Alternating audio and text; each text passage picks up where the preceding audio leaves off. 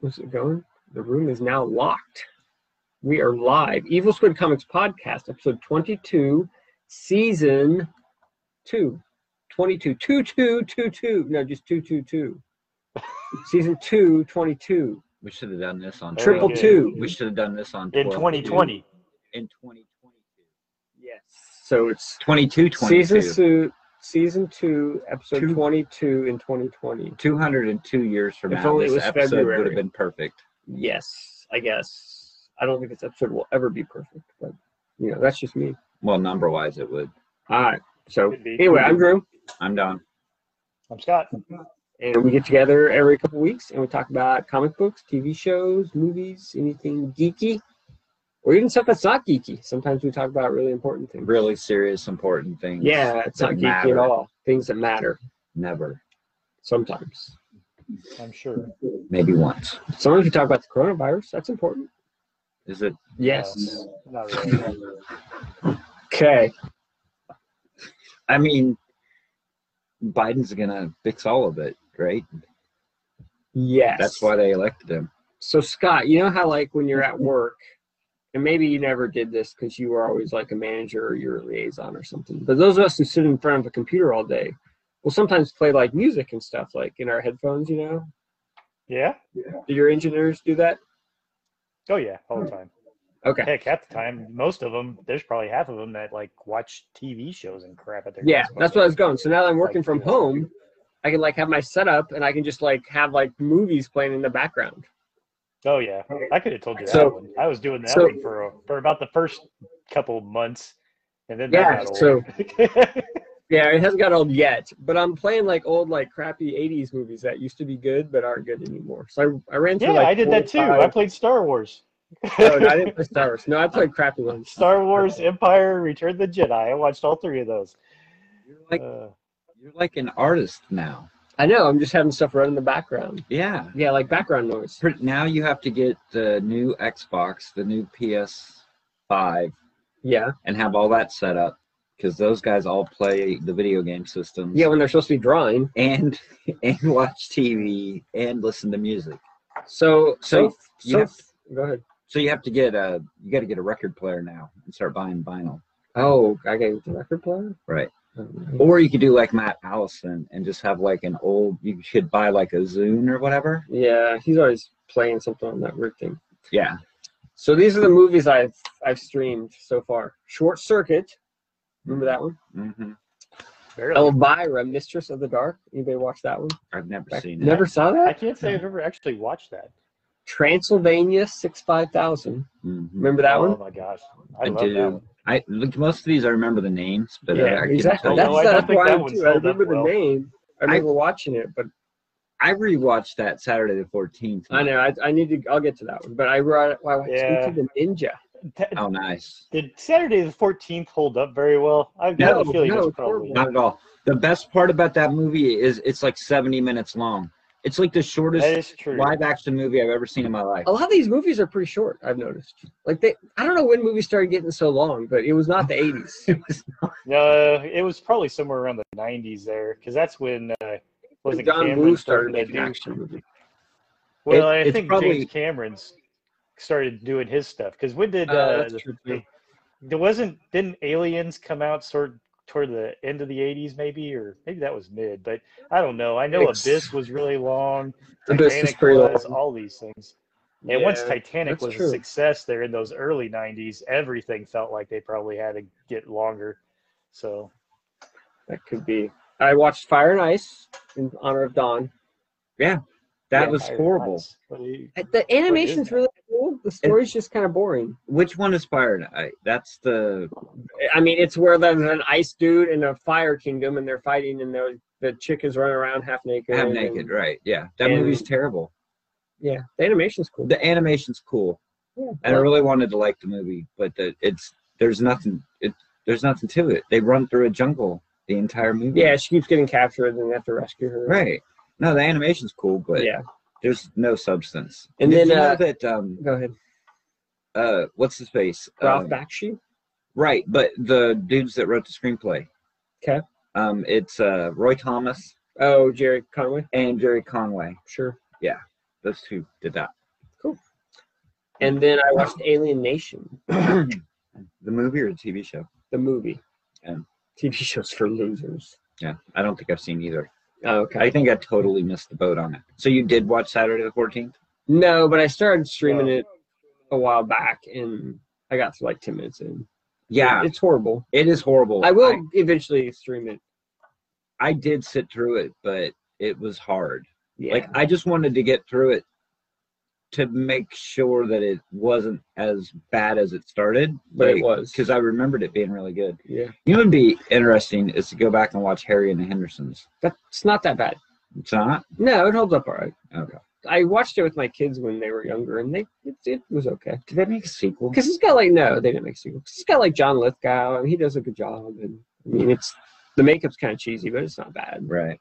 It's kind of like E.T., but a little more, Not as serious. not as serious. But it's Just still kind of E.T. gets kind of serious. serious. It does. Harry and the Hendersons gets a little serious. I mean, it's heartwarming. I think I remember that movie. I've seen it maybe once, but it seems like in my mind you watched it all the time. Not that Did I you? watched it that Harry and the often. I Hendersons did or watch it E.T.? a few times. Mm.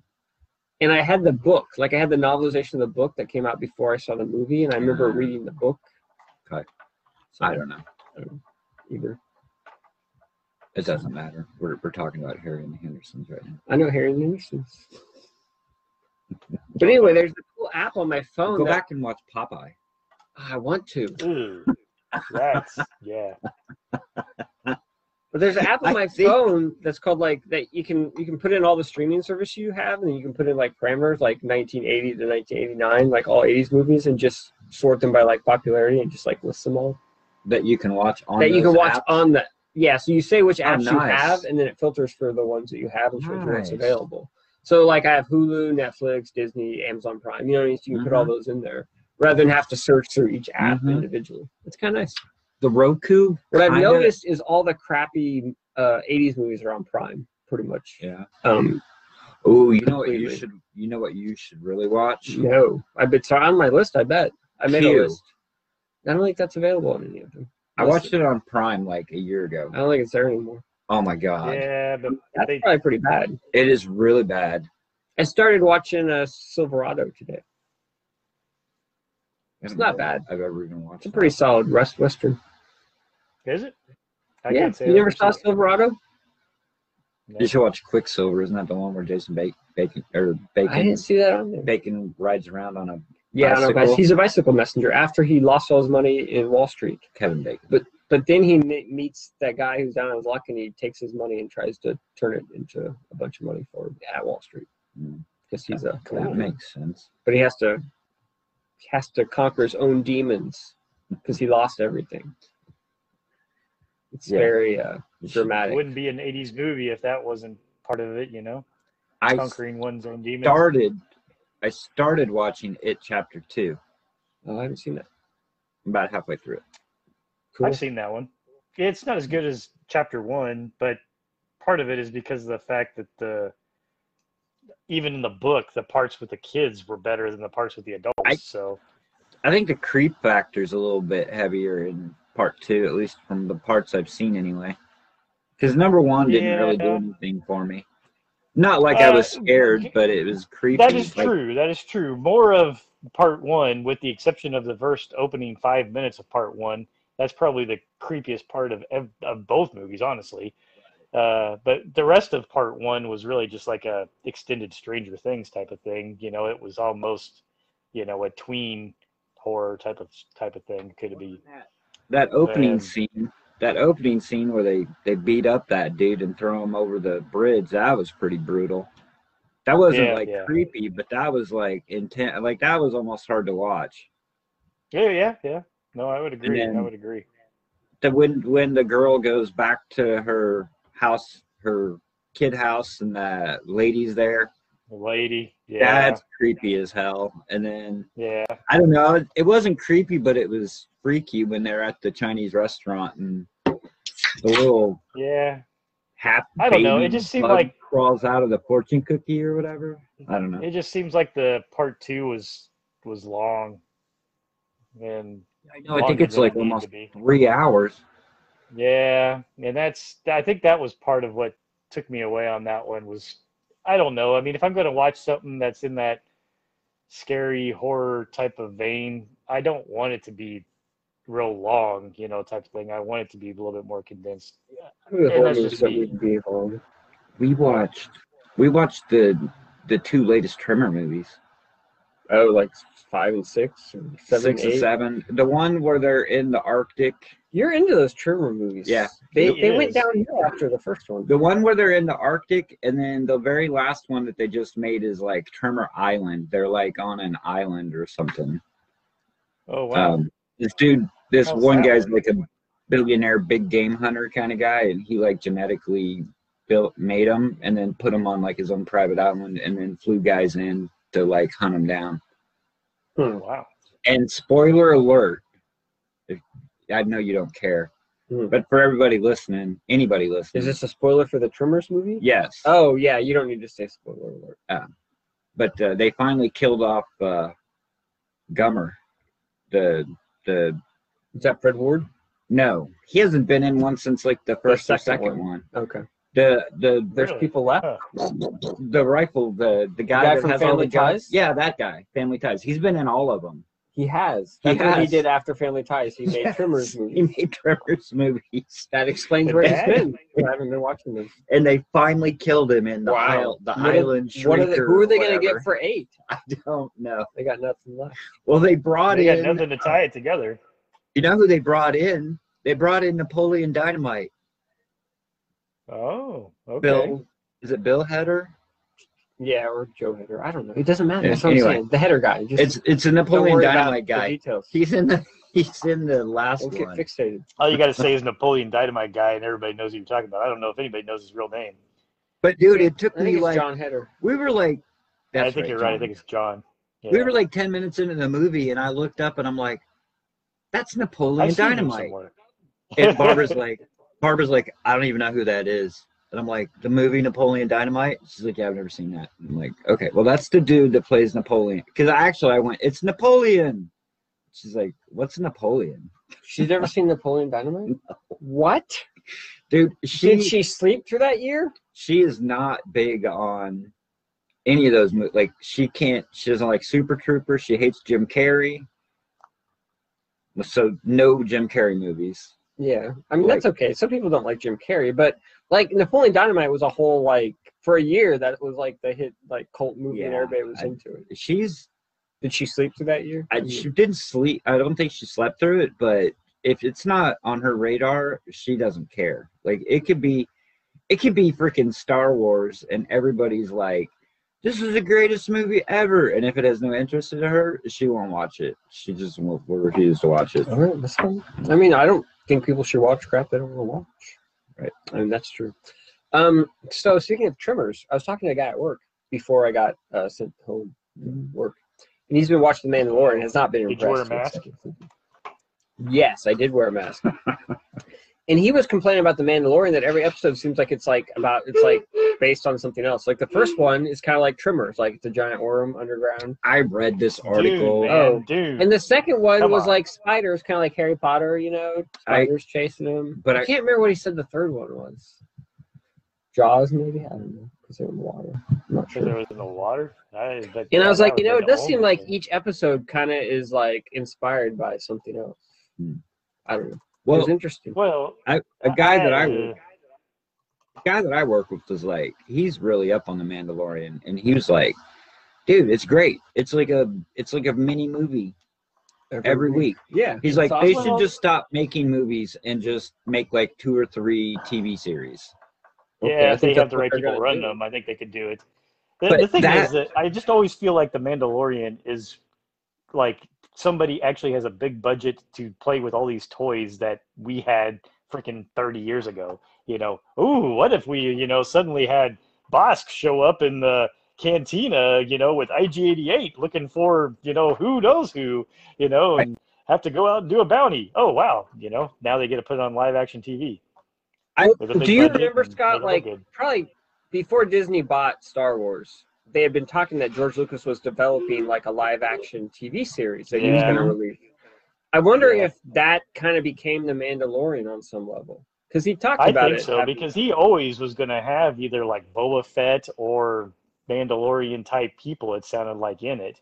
At least the like kind of the storyboards and things I had seen of that. It looked like it was some Mandalorian type people. And At the time, I was like, they could never. At the time, I was like, they could never do Star Wars as a TV series because they would never spend the money to make it, spend the budget to make it good. You know what I mean? yeah. Because you have to have some And level. they of are spectacle. now. Disney's But got the they money are. to do it, and they're throwing at it. But that was before streaming. But that's the services thing. became- You actually have, if you watch that gallery, type thing, George Lucas is there on the set of The Mandalorian. So they're using him as like a consultant or something like that, for what they're doing. So I wouldn't be surprised if some of this stuff is influenced from, things that he had drawn out or outlines that he had, in different ways. Although I have noticed that almost every episode this season so far seems to be written by Jon Favreau. Yeah. This is what I wanted the next 3 movies to be. The Mandalorian. Different, something different. Where you're going to different Something worlds different. and you're doing something different. Yeah. This is the same, but it's different. Like, Well, they've been going to Tatooine.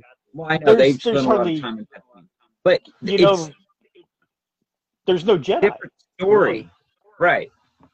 Well, And there's supposed to be now because he's like gonna go There find is him. now, but overall, Jedi and the Force are not a big part of this. I mean, Right. maybe it's getting there a little bit, but it's taking that universe in some portion of it and throwing Exactly. it into a different avenue almost in a different stylistic vein, of things. What I Yeah, find but that's interesting kinda is what- it's kind of that. Oh, go ahead. That's kind of what Rogue One and the Solo movie did, and Solo movie was not successful for them, obviously. Well, So Solo wasn't successful, but it wasn't necessarily a bad movie though either. yeah, it wasn't. I honestly kind of liked Solo better than Rise of Skywalker. So Yeah, no, it was. I thought it was a fun kind of heist space movie. It just, the biggest problem that Solo had was the fact that you could almost tell like they had to change directions late. It's weird, but just something about the bad guy in Solo seemed like it was almost an afterthought. Like, oh shit, we got to do something here, and let's just throw this guy in, and stuff, and make him some baddie, But he really doesn't have much of a real role, so it's kind of like, yeah, you feel a little out of place in some weird way. But other than that, I thought Solo, the first half of Solo was really pretty good and stuff. We watched that movie. It's got the what's the it's the deep. It's got Did you take notes, dude? Because you're having trouble. No. We watched the movie. That's Right. I did.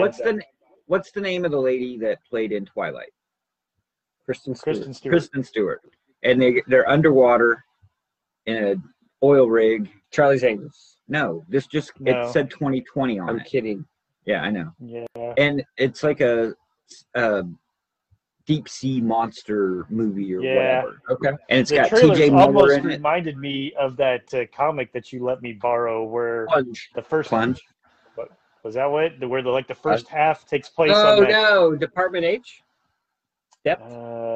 Was it Matt? Kidd? Maybe that sounds well.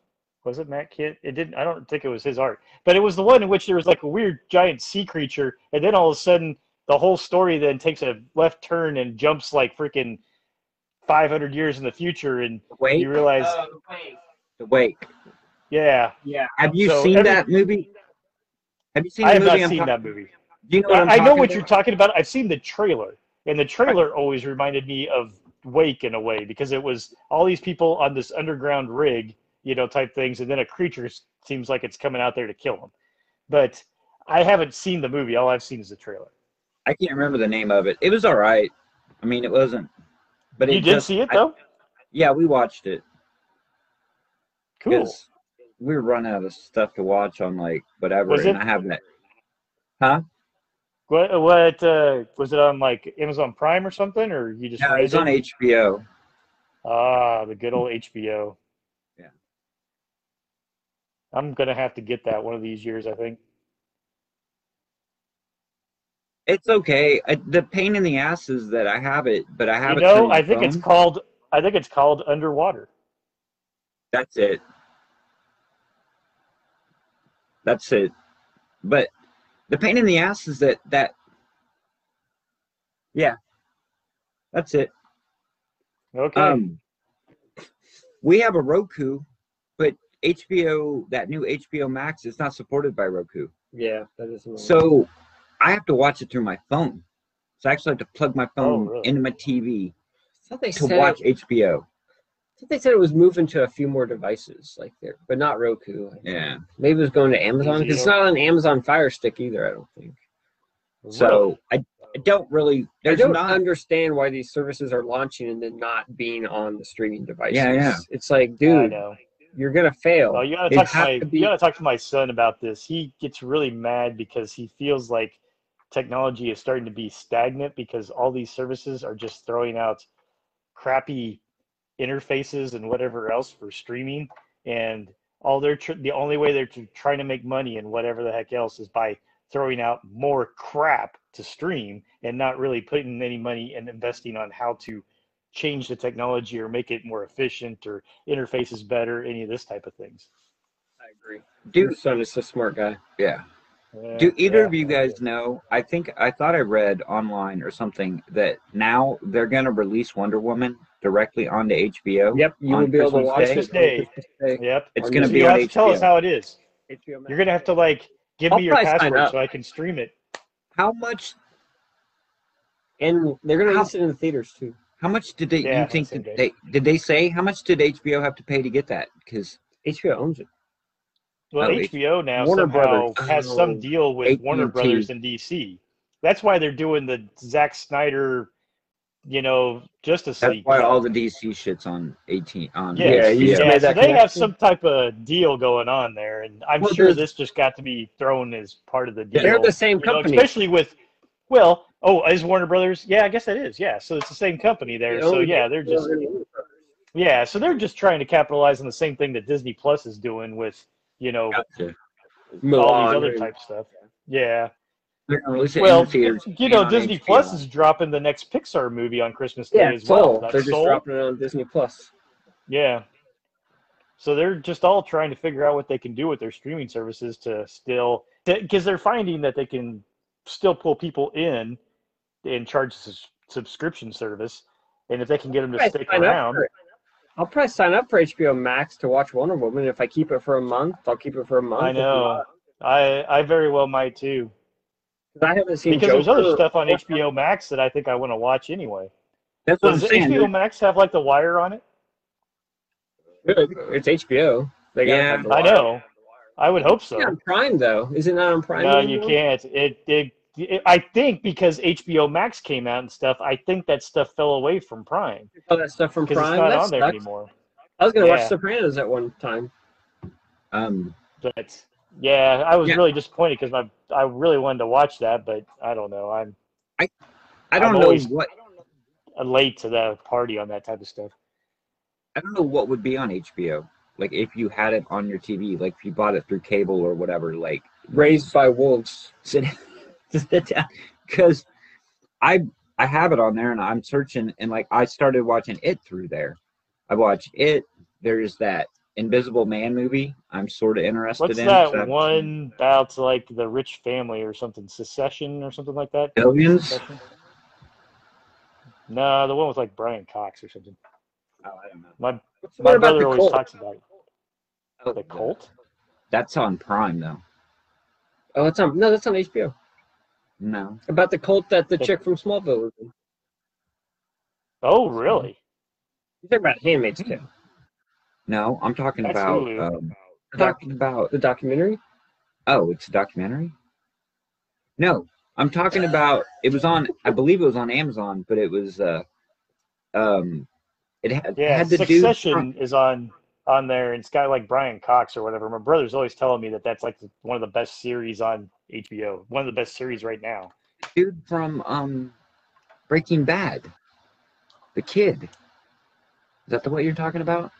It's like what's the thing that The Vow. That's what I'm talking about. the Vow? The Vow on HBO. It's a documentary. One season. Oh, no, I don't know about that. I thought you were talking about that You should watch basically- Chernobyl. Yeah, Chernobyl. Did you watch that? Mm-mm.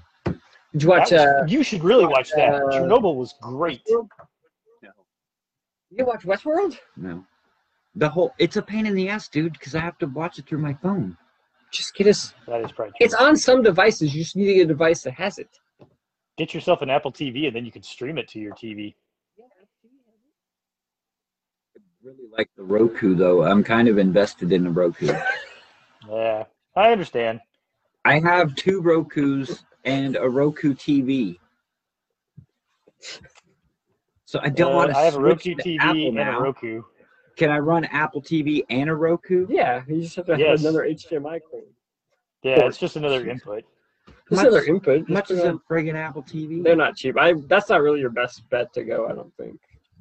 Probably not. My Vizio I think- television, though, will AirPlay my Apple as well. So you could get a Vizio TV. Just go get a new TV. There you go. Is it not on your smart TV? No, what smart TV? Do you have a smart TV? You said you have a Roku TV. He says he's got a Roku one. Yeah. I don't know. Dude. That's cool, dude. I don't know. It is annoying that Tech- HBO Max is not on as many devices as it should be. Technology has passed me by. It's going to dude. get there. I just found out about Roku. Like, Yeah, technology has months done ago. past me by a long time ago. I thought, why do I need a Roku?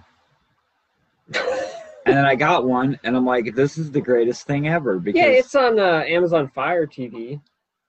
Sticks. damn it, I should have went with HBO Amazon Maxes? Fire. That's what it says.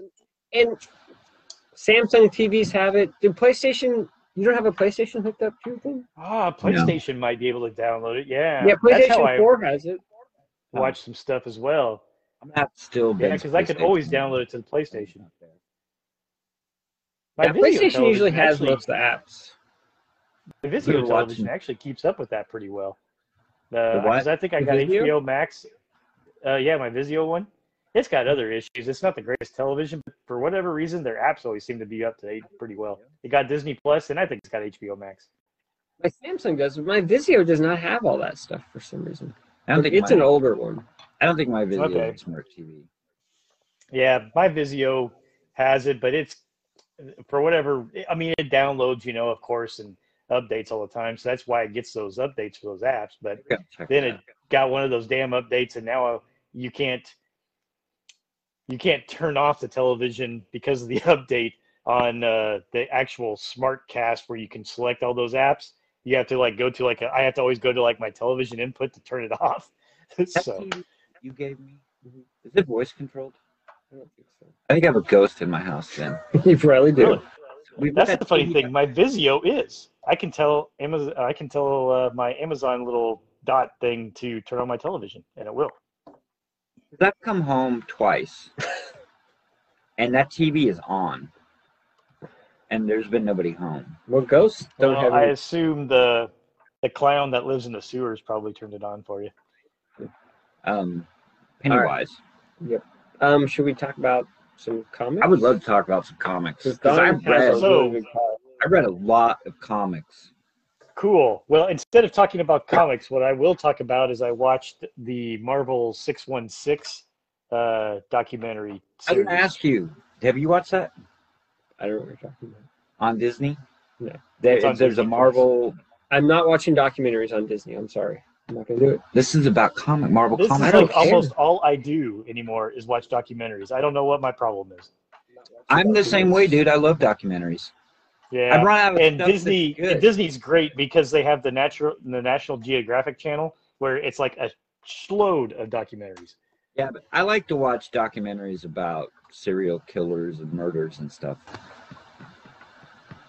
Those But are hard anyway, to that's find. what I'll use my turn since I didn't read anything because I was watching documentaries all the time. That I'll talk about some of these. I did see that though, and I was interested in a few episodes. There were some that I was not interested in at all. Yeah, it's understandable. It sounded like a good And- concept. It sounded like a I good think so. concept that would be good for me, but when I started reading through the episode descriptions, I'm like, I don't want to watch that. That doesn't sound good. And I looked at Barbara and I'm like, this is great in concept, but they missed something in the execution. So how is it? Possibly. But anyway, so you want me to talk about it now or start here Yeah, anyway? He's going to intersperse it with our comic book reviews because he didn't read That's it. what I was going to. So, Uh, but at least you have the the idea of what 616 is. So I don't have to explain that. I read Crossover. Oh, dude, I'm drooling right now. Wow, Scott's really excited about this book. I You read am about it in excited the about magazine. this idea. I read about the idea in in an article, and it just sounded like this has potential.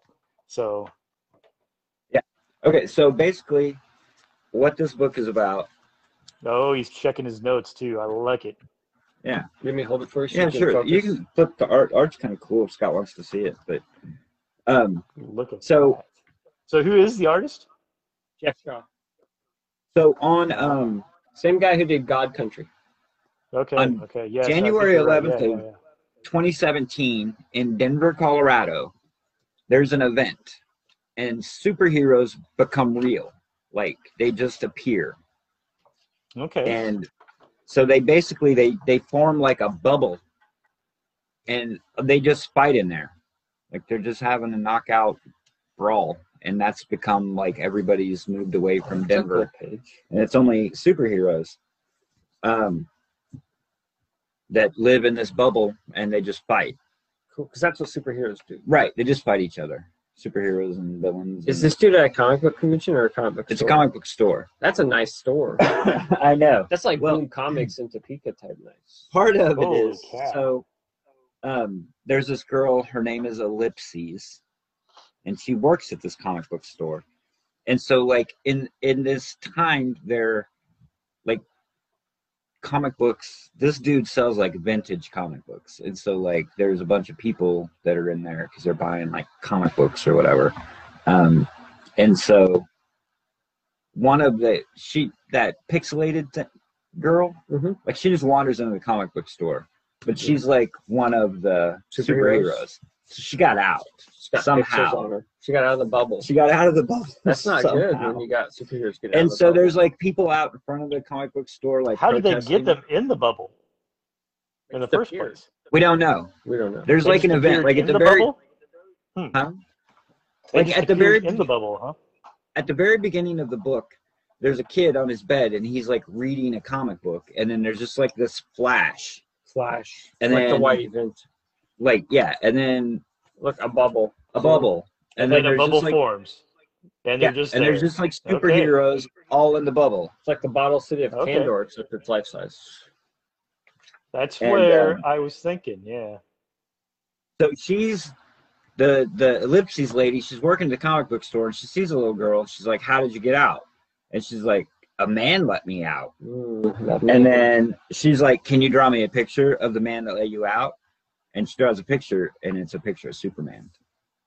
wow. So apparently, Superman. this let her guy, out. is that what you're saying? Yeah, that's I Superman. don't know if that's Superman. That's Superman. It's got an I S think on it's his General chest. Zod. It got stands an for S. hope. S stands for hope. Is that what it stands for? I S does stand for. didn't know that. Or I forgot it. Yes. But that's pretty much it. I It's still all think pretty it's set General up. Zod. It's all pretty much set up, but it's kind of cool. Like you introduce the character. It's kind of an interesting concept. Maybe it's the Red Sun version of Superman. Yes, it is the Red Sun version. But anyway, I liked it. It's cool. So at the very beginning, this was great. They have like two quotes, and the first one is the world of the We'll Of the never do a comic book. crossover. Oh. The world of the comic book is the world of the strong, the ruthless, the bluffer, the shrewd deceiver, the torturer, and the thief. In comic books, life is worth nothing. There is no dignity of a human being. Frederick Wortham from Seduction of the Innocent. Nice. And then right underneath it, Kids Love Chains. Todd McFarlane. Kids Love Chains. That's awesome. Yeah, I right. love that. It's pretty great. Kids love chains. That's why Spawn's full of chains, dude. Kids like Kids- chains. What kids can I love say? It's like James. What can you say? Why does Spawn have this obnoxious cape? I don't know. Capes look cool. Capes are cool and kids love chains. Kids love chains. I'm Capes reading are that as cool. like this real serious thing from like Frederick Wortham from Seduction of the Innocent, and then it's Kids Love Chains, Kids Todd love McFarlane. chains. He's a philosopher. Awesome. Mm, pretty much. Well, speaking of, so this is a total tangent. So Todd McFarlane was Like we never talking do that. to- I know, right? I don't know, it was an interview or something. I can't remember who he was talking to. Maybe it was a Bleeding Cool. I don't know. Yeah. But anyway, he was saying he's always like on about like how more people aren't as successful as he is or whatever. Right. You know? He's like, why am I still popular? You know, someone should have knocked me off by now. Mhm. He's like, where's that other generation of artists that came after us image guys? Why are we still popular? Why haven't we been knocked off? And Well, because of Rich shifted to the writers. well, Rich Johnson is trying to make all these reasons why possibly it happened, blah, blah, blah. He's like, no, it's because they aren't putting in the work. Because we did our time, we drew a book for like 3 or 4 years. Like, you know, it was a grind. We did a monthly book and we put the body of work in and built up an audience. And now, you know, and then we were able to be successful. Guys today don't do that. They're just cover artists, or they're just, you know, do like 3 issues a year or something, you know. And he's like, I'm like, I don't know if that's true. But it did get me thinking, and here's what my question is. Who are the next generation of, like, popular artists after the image guys? I started to make, like, a list, trying to figure out, like, who those guys were. And I guess right after the image guys, you got, like, the guys who did Cliffhanger, right? Joe Madureira, Yeah. Humberto Ramos, and J. Scott Campbell. They were the next generation, right? They're all offshoots of Image, though. They were, but they were they did their monthly books. They put the time in, they got a following, and then they did their own thing and got really rich, and now they mostly do covers and stuff. I guess they didn't build like media empires like Todd McFarlane did. I don't know, though. You've got some now, like Scotty Young, Olivier Capel. I see some of those ones. I think that's another thing in this interview. Rich said, well, you're seeing people now. He's like, yeah, but where were those guys in those 20 years or whatever, you know? Where were those? And then Rich Johnson said, what you did. He said, well, it shifted to writers, and writers became kind of the focus after that, you know. Yeah. But he's like, oh, no, we shouldn't even be popular. There's people should have knocked us off. I don't know what happened. They're a bunch of slackers. So I'm really, really into this Raw Observations podcast. I don't know why. I'm fucking addicted to it. It's good. But he was talking about, he talked about DC. And because, you know, he's been on social media saying that DC is going to die and DC this and DC that. I know. But because they screwed him on the books he did for New 52. Yeah, but dude, it was like crazy. Like, he talks about it, and like some of the stuff that happened with like New 52 is crazy. But anyway, he did the most recent one that I listened to. He did exactly kind of what you're talking about. He talked about all the labels that came after Image, like Legend. Yeah. And so you had Legend. That was all old guys. Though. Right. And then you had Bravura. But then... Those were old guys. Too. Right. They were older than Legend. Bravura was like the old dudes. Yeah. But... Totally. But then you had CrossGen. And CrossGen... That's what I remember. Yeah. CrossGen brought in... a huge amount of artists. Yes. Joshua Middleton, Steve McNiven. But it ended up not Brandon being successful. Peterson. I mean, those are the guys, like those guys, like Steve McNiven, like, you know, he's Greg big Land, now. Yeah. Greg Land, Jim Chung. Yeah. I mean, there was a shit ton of talent at like CrossGen. Oh, totally. And then when they fell apart, it was like DC, it was like free agency, man. Yeah. DC and Marvel got most of them, I think. Yeah. And so, I mean, that's kind of where that next generation was. I think it was kind of formed through CrossGen. There were a lot of people at CrossGen. Yeah, I think so. It's just difficult when you're trying to be a startup and to try to make successful and everything else and figure out the ins and outs. How do you make it efficient so that you can be making money and things where these other ones already have the established names and whatnot. Yeah, you know, I don't know. Image, a lot of what happened with the Image guys was they hit the right place at the right time. Yeah, it really was. Comics were hot, and they were selling a ton of copies. Everybody was at that time. Now it's really downstreamed a lot. And even when CrossGen tried to do their mark, the market just wasn't there, is what a lot of it is. And it wasn't like they were any worse artists than the ones that came in those early 90s. They just, unfortunately, it wasn't the right time for the market. What's that? Well, yeah, they were probably better. Yeah, they're definitely better. And the other thing, too, that Liefeld hammered, I mean, you have to... I even get to it, and I'm like, oh, my God, he's talking about how he sold 3 million copies a year. Always, every day. Or whatever, you know. Oh, yeah. So you have to be able to put up with Rob Liefeld. But if you can put up with it it's great because he's got great stories. It's stuff that I've never heard of. Like, it's cool stuff, but he made a point that, so McFarlane sold 3 million with Spider-Man. He sold 5 million with with New Mutant or X-Force. And then like 2 months later, Jim Lee sold like 7 million with X-Men. That was what, 1992, 91? It was There's very early 90s there.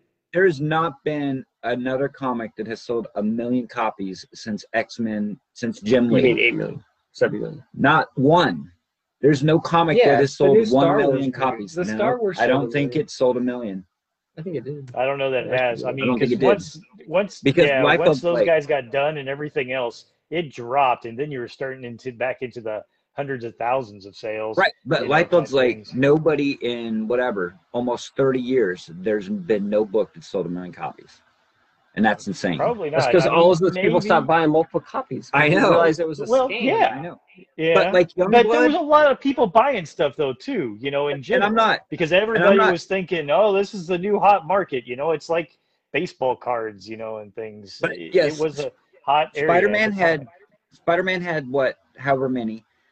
X-Force had the bagged with the trading card, and then X-Men had like the 5 different covers or whatever.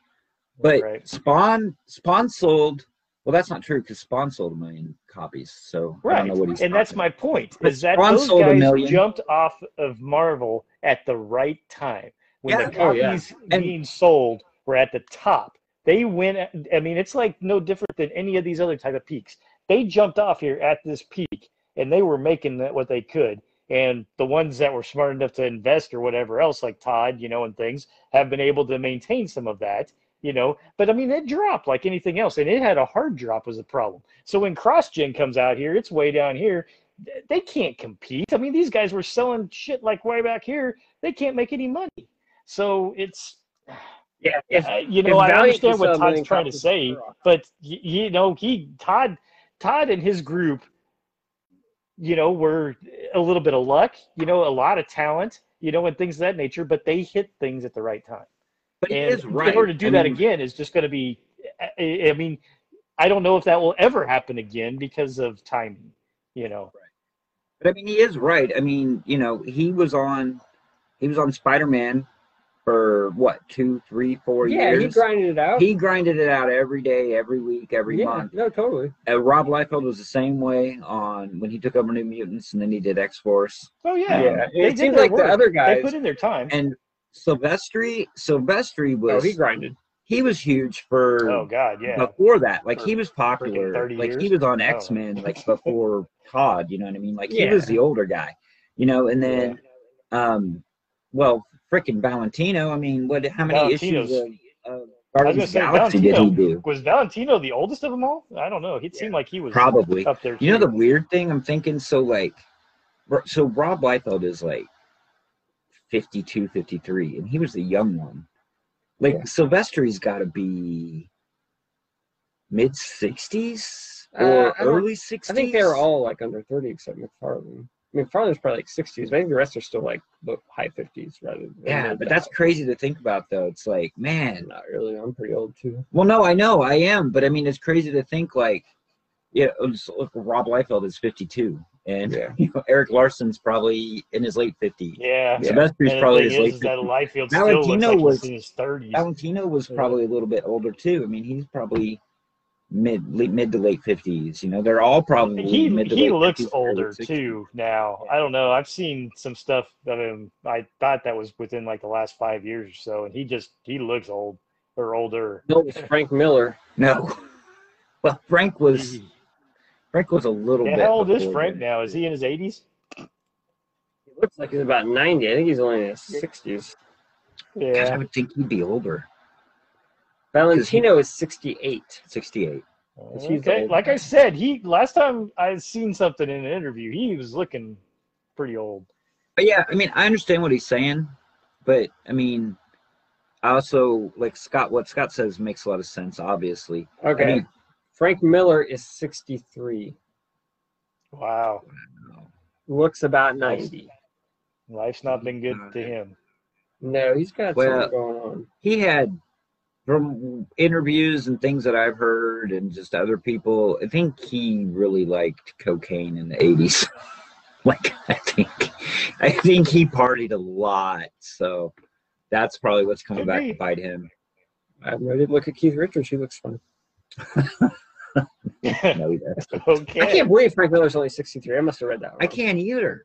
Because I know he was young. Yeah, no but kidding. What the hell was he? 19 when he did Dark Knight? Dark Knight was 85. Yeah, he was freaking young. That's what I'm saying. That Yeah. dude was killing He was young. probably like 18, 19, maybe 20 in Doing 85. Daredevil. So he was probably 65, or he was born in 65. He was born in 57, so he was 30 when Dark Knight came out. 57. He was born in 57. Oh. Yeah, I can't believe he's only 63. Yeah. So he was 30 when Dark Knight came out. He was probably 20s, late 20s Okay. when he was drawing it. Late, yeah. Not Late crazy, 20s when but he was still doing it. impressive. Yeah. Well, then that you is. wonder too, like, because like how So I don't want to talk about Image guys. I want to talk about the guys after that. So like Joe Right. Madureira, okay? So he did like a short run on X-Men, Mhm. built up a following, then he jumped to Battle Chasers. But then he like barely put that book out and he started working on video games and kind of left. J. Scott Campbell, broke out on Gen 13. Then he had his own book, Danger Girls. But he put like 5 issues out and then Mhm. over like 3 years and then never did any more interiors hardly ever again. right, just covers. Oh, yeah. So I mean, Yeah, just a lot of Well- covers. He did Danger Girl, too, or something. So he Humberto, did yeah, like little 5 one things issues. here and there. Humberto Yeah. Ramos was in that group, and he's still drawing comics. he is, but then it's ironic. Maybe he wasn't as popular as the other two, but he like draws comics consistently, but yet he's not as popular as the other two. Right. It's almost like there's not a lot of reward for drawing a monthly book anymore. There isn't, and that's what. There That's is. what I think Todd They McFarlane got- is missing. Is putting in the time doesn't necessarily guarantee you what he's saying it's going to guarantee you. and that's Well, what Rob and you Liefeld probably hit talked the nail on about. the head, too, for a lot of the artists, is that they probably make more in just doing a cover type thing than they do for doing an entire book. totally. Well, So- a lot of like Liefeld was saying, like when he was doing Extreme Studios or whatever, like Fraga, like they left comics And did other stuff. and they did storyboards. Yeah, because you make more doing that. You can make a ton more, yeah. and like he was like he's Yeah, told the it's probably story a good point, couple too, times. too. So you could work for the major motion picture companies and make more than in comics. He's talked about it like when they first started getting into storyboards, like they were literally stick figures. Yeah. Like these guys were drawing stick figures for storyboards, and an artist like Dan Fraga or Dan Panosian or Chap Yap or Joe Madureira or whatever, they could do bare minimum of what they do on a comic book, and it would still be 10 times better than a stick figure, and they're getting paid 10 times as much or whatever, you know? Yeah. I mean, that's what, and a lot of those guys, like they went and they left comics, they went to do storyboarding, they did video games. Some of them got into even like animation and directing and producing and stuff, you know? I mean, like that's crazy, but yeah, it's a grind, man. It's hard work. I mean, like Rob, I hate to keep saying Rob Liefeld, but I listen to I'm his so podcast. freaking tired of hearing about Rob I know. Liefeld. And he's like, man, I've been doing comics for whatever, but it's like, it's a grind, man. It's like you start at the top left and you finish at the bottom right. He's like, it sucks sitting at a table and drawing all day. He's like, but I love comics and I love to draw comics. You have to really love it. Like you look at. Is that why I did 12 pages of rejects and then never touched it again? Right, Because he I loves know. it so much. I know. And, I mean, Rob Liefeld's a moron. I read about that article. Did you read that whole article about what he did? Like, okay, so he had I to read break most off of it. from Image, and he What? formed Awesome, got partners, and then he said if they foreclosed him, he lost everything. And then it did go kind of crappy, and then he had to, like, split all his stuff that he created amongst other people. Mhm. Who the hell makes that kind of deal? That dude is. He should have had so much money at that point. Yeah. He should not have had to make any kind of deal to, like, Yeah, leverage but his stuff. there's a difference. I understand, but there's a difference between comic book money and there's a difference between Oh, I know. TV shows, comic books, and movies. Like if you want to get your product, if you want to get Youngblood turned into a movie, you're not. Yeah, gonna I'm be not able saying to he's spend $1 financing million. it himself, but somehow he lost control of his comic No, books. and I understand that, but right now after Deadpool hit a movie, and I mean, he's fine. The dude is banking I know on he's royalties. not like hurting or anything. As far I'm as just like, saying that's my point. Is he can't be Is hurting he that getting bad any? that he would. So he's getting some royalties from Deadpool. Yeah, he has gets an ownership. 5%. He gets No, he 5% of anything Deadpool. If they make an action figure, Is that of something that Deadpool- he made a deal with Marvel Yeah. on then at the time? So back in I'll the be darned. 80s, Jim Yes. Shooter was editor-in-chief, okay? Back in 80s, 90s, Jim Shooter was editor-in-chief. He wanted his people to create more content for Marvel IP, but they didn't want to because they didn't have any ownership. So he gave everybody who created stuff an ownership stake, like 5%. That was a little bit of ownership, yeah. Yeah. Which So makes sense because that's kind of and where it's- the things were going at the time a bit. It's for life. For life. For his life. Okay. So as long as he's alive, if they make a Deadpool toy, if they make a Deadpool statue, if they make a Deadpool movie, if they make a Deadpool comic book, they put out a trade paperback, he gets 5% of everything Deadpool. Same with Cable. Cool. So I mean, and he talks about like the same thing, like when he did New Mutants and when he did X-Force, he was getting $1 million checks I understand. from royalties from X-Force. That's why I'm saying, if he was getting $1 million checks from X-Force, then he did Youngblood and then- made even more money. Right. Then he took Why is like 5 years later he's trying to make deals and having to sell off 2/3 of his IP? because Is he that bad at management? I don't know. I mean, if I was that young and I made that much money that early, I would say, okay, I'm putting 10 million over here just as a slush fund. This is my, Right. whatever. Well- Don't touch this. If anything goes wrong, I got 10 million, right? I do know. Yeah, but then again, I'm not an artist either, so No, and I never made $10 million when I was 20 something. I do so, know that he spread it around really good with Yeah, which with, is dumb. with Extreme Studios. I know. No, not necessarily. I mean, I'm talking like page rates. I know. He paid those guys I know. way over what they would make anywhere else for penciling, inking, whatever. Correct.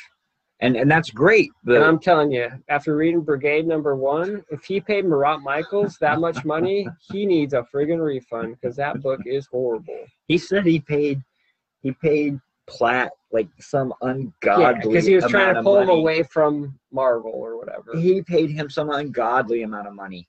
Like I think he paid him like $10,000 for pencils and maybe inks for like profit. Yeah, I get Like it. one issue of profit, he paid him like 10 grand. I get it. He was paying like his inkers like $350 a page, and these guys were cranking out like they're inking. They could ink 2 pages a day. Yeah. These guys were making like I don't know, $2,000 a week Yeah, just I get it. inking. I understand. But like Scott said, he got lucky and he hit the lottery. Oh yeah.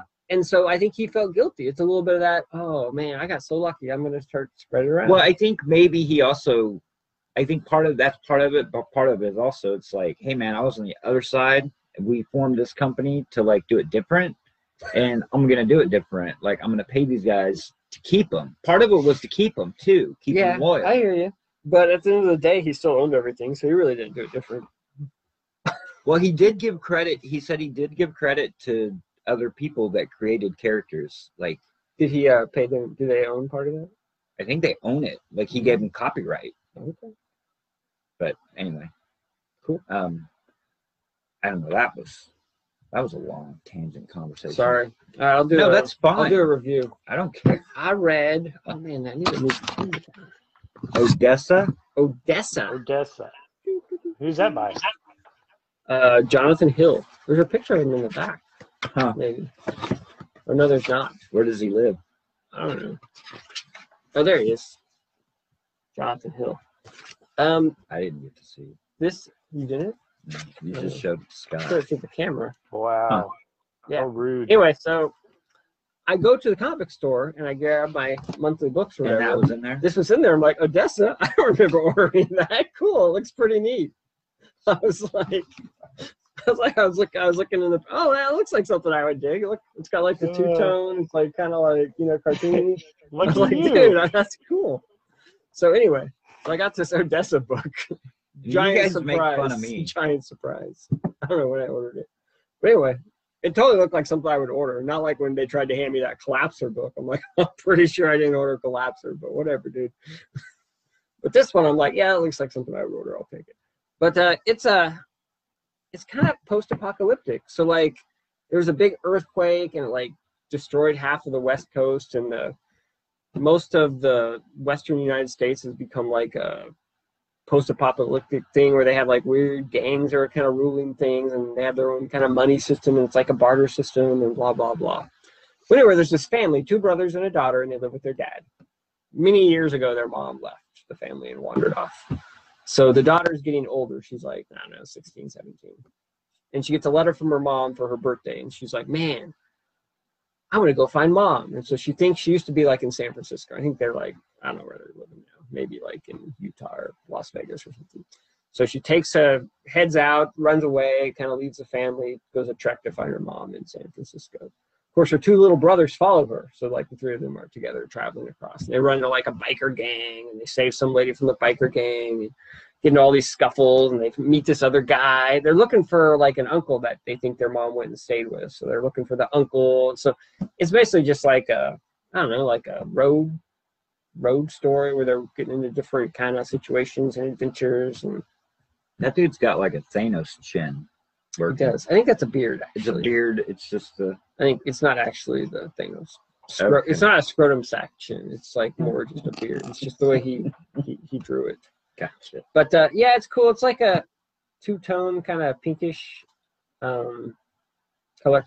Someone asked him why he did it like that. I guess he's colorblind, so it works better for him to work with like just 2 colors or whatever, you know. Oh, But- wow. Anyway, it's pretty good. I mean, it's felt a little long as you're reading it. Like it's fairly wordy, and just kind of felt like it's kind of like Fire and Ice, where it just kind of seemed like it kept going, you know, all over. But I mean, it was still pretty enjoyable and good read. And there's some crazy stuff in there, like sea monsters and stuff. So I mean, it gets kind of kooky. But the only downside is you get to the end and like they didn't find their mom. They're like still looking for her. They like got a lead, and now they're heading out. So it's like it's gonna be at least another book before they even. I was going to ask if there's going to be an Odessa 2. I think there's got to be, because it says to be continued. And I don't know if the book. I mean, this book is like 300 pages, so it obviously took this guy a while. Looks thick. Pretty thick, so it's a hefty read. So I'm like, I don't know how long it took this guy to make the first one. It's like 300 pages, so I don't know how soon it's going to be before they put out the next part of it. And I'm like, am I going to be alive? I mean, am I even going to remember reading the first one? You I won't mean, remember reading the first one. You That's probably a- won't even order it. that's a problem with a 300-page graphic novel, and then there's like a second one that it just leaves you on a cliffhanger. It's not like a single issue where the next issue's coming out the next month, you know. So, or even like an Image trade where, you know, like 6 months you're going to get another trade, theoretically. So that was the only downside. But yeah, it was pretty cool. I don't why I know. would It's an wait. Image That's why I trade. would've That's not a waited. very good example. You might not get the next one. Depends on what true. they See, that's why I would have waited until part 2 came out, and then I would have bought one. I had no idea there was going to be a part 2. I just It wasn't said, hey, even look, what he wanted to Odessa. display. This looks in cool, the and they did first it. place. And then there you go. You know what's funny is when you were talking about It's got a quote from Jess Smith on the cover of Bone. nice. Yeah. When you were talking about you didn't remember Orden Collider, and I told you I would just walk Oh, around. I said Collapser. Was it Collapser. Okay. Maybe Yeah. it is Collapser. I don't I don't know. know. Anyway. But anyway, you were like, I was like, yeah. When I did that, I would just go put it back on the shelf. Yeah, the problem is he handed it to me. Right, I know. And I was ready to pay. Right. But anyway, I just had a thought went through my head of Better Off Dead with the mailman, Oh, yeah. just walking and dropping stuff Yeah. with a trail of mail as he left. That's what I would do in the comic book store. Just If I had been- if some I had been- comic books, just dropping them on the floor, walking over them. See, stuffing next time stuff I'll back do in. that. See, this time I thought that, hey, I'll tell them I didn't order it and they'll take it back. But they weren't taking it back. And so I'm like, okay, next time I'll play it cool. I'll be like, oh, yeah, thanks. And I'll go look around and drop some stuff off.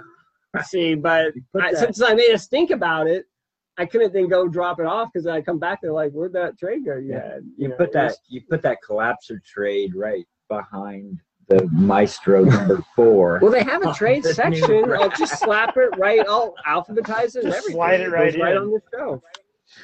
That is true. That is a very good point.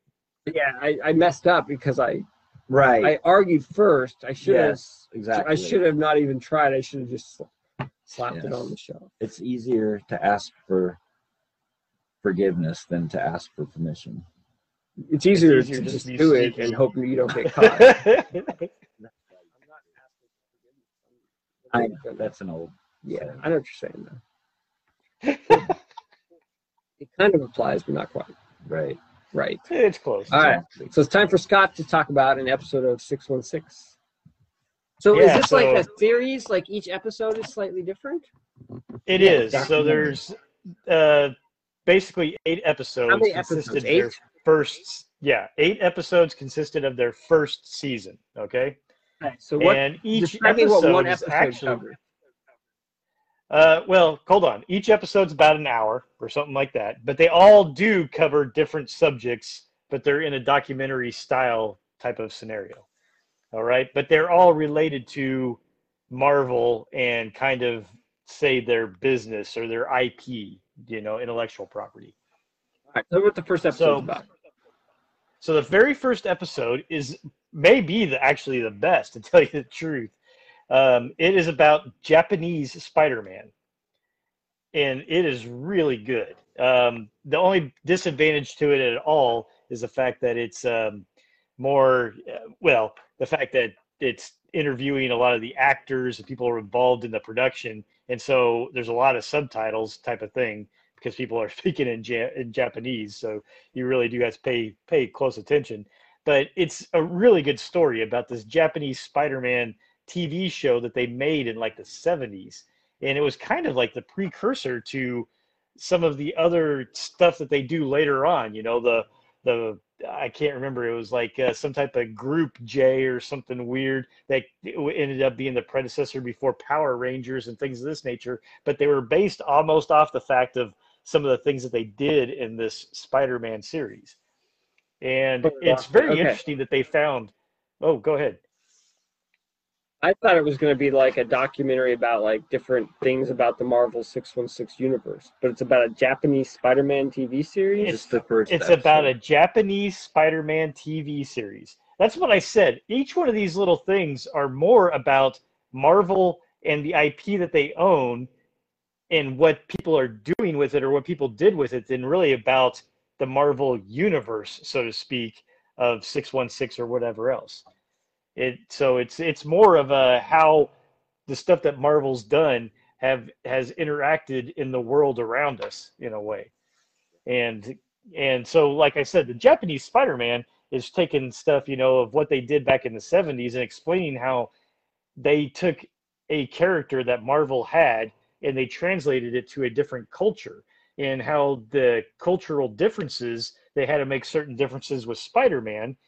But the fact of the matter was that actually Stan Lee was very open to the idea of letting this character be tweaked in a way for another culture to embrace it. And it's very, very interesting. I mean, especially if you kind of, my kids are big anime, type fans and stuff. And so from their perspective, they kind of like that Japanese culture and things. And so that's one of the things I try to, watch on a little bit. And I found this very interesting from that aspect of it. I thought the episode was going to be about like the Clone War saga or something, No, I thought it was going to be about stuff from the comic books. No, they really, each one of these don't really focus too much on comic books themselves. It's, like I said, it's more on how Marvel as an industry has affected different things and how they, how they've changed maybe throughout the years, in different subjects and stuff like that. It's a lot of how, like I said, how Marvel and their brand has either affected or been affected by the world around us.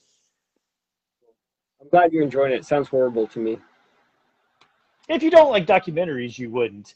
The Japanese Spider-Man, like I said, is extremely funny because they found the original actors, all these type of things, and they tell stories about it. And just the campiness of this TV show is freaking hilarious. But like I said, I think you have to have a little bit of that appreciation, maybe if you have appreciation of, say, Power Rangers or or anime or whatever else, it makes it a little bit more enjoyable as well. All right. I'll probably watch Spider-Man. Like I said, there were a few. We'll let him talk about other ones. But I there were would a say few. that the Spider-Man one was probably my favorite out of them all. But yeah, The description is like the second episode. Explore how the trailblazing women of Marvel Comics found ways to tell stories of representation. Right. That doesn't sound that appealing to me.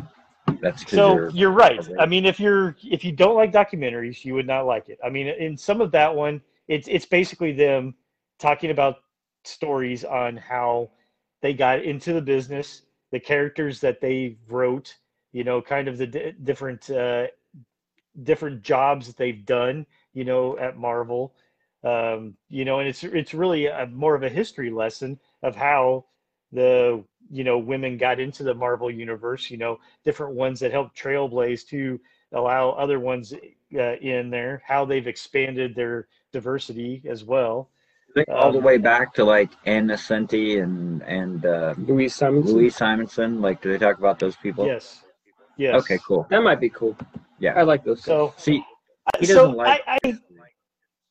So, you know, I didn't think it was. I thought the women in comics as well was pretty interesting also, because it talks a little bit more about that history and how, you know, Marvel, especially at that time, was a bit of a family felt business. You know, it was pretty small, you know, and things. Everybody rushing for deadlines, people jumping in where they could, you know, and that's how some of these women got their opportunity, was because of the fact that the men couldn't keep up with deadlines, you know, and things. And, you know, they're like, well, here, can you take on this? You know, yeah, sure. You know, and then it turned out, hey, they're really good at it. Okay. You know, and it kind of would open up more doors then for other people to come in. And then that, you know, kind of, you know, became more of an offshoot to me being more diverse from a race perspective and other things.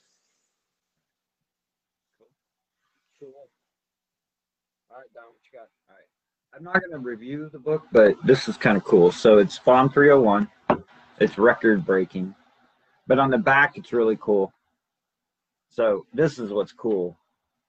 June of '92, Spawn #1, Todd and Cyan. And then October 2019, Spawn 301, Todd and Cyan. Now a doctor. That's how long it took. Wow. So, and then at the top it says thousands of pages, hundreds of characters, dozens of creators, 7 image partners, 3 decades, 1 record. I mean, it's like 27 years of doing Spawn. It's a long freaking time. Like, I've been buying Spawn longer than half of my life. You know what I mean? Yeah. Because I'm 49 and it's been 27. So since I was 22, I've been buying Spawn every month.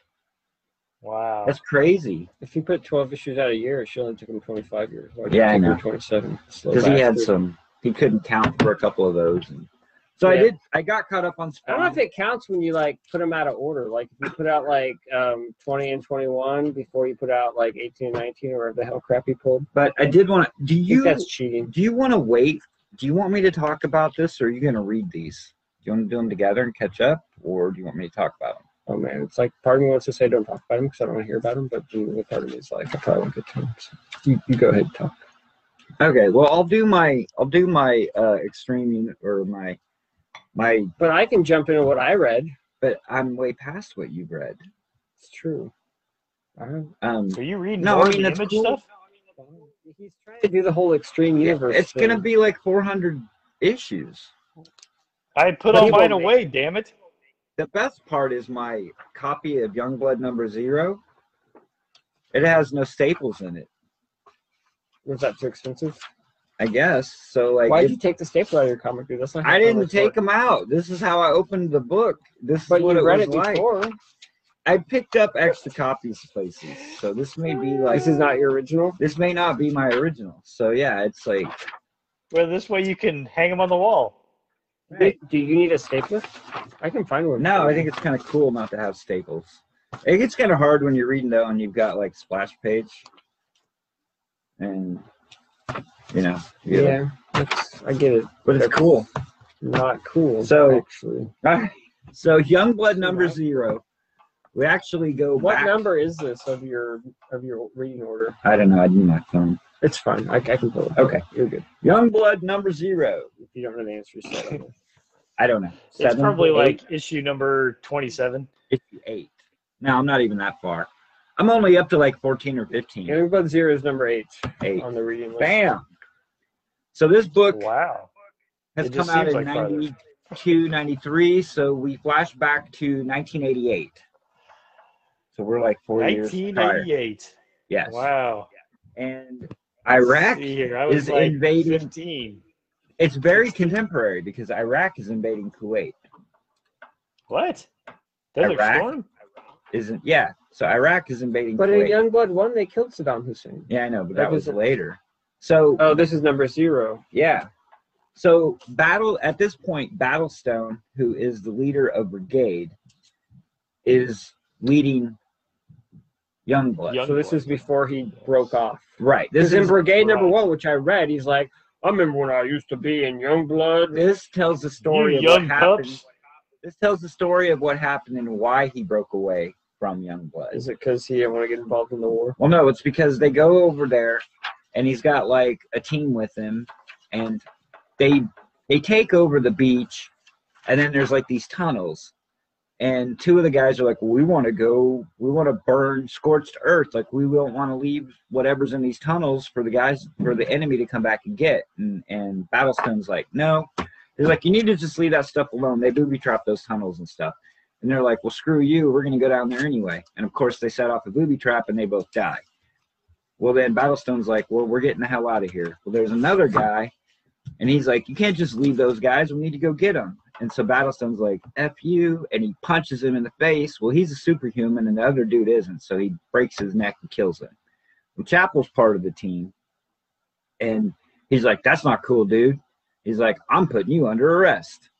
And they fly back to America or whatever, and he goes has like a military tribunal thing or whatever, and they're like, we're not gonna, because you've given pretty good service to the United States, so we're not gonna like imprison you or kill you or anything. And you're a but superhuman to boot, so Right. we probably shouldn't piss you off too much. So we're just gonna say you can't be part of Youngblood anymore, and you have to disappear and just don't ever show up again.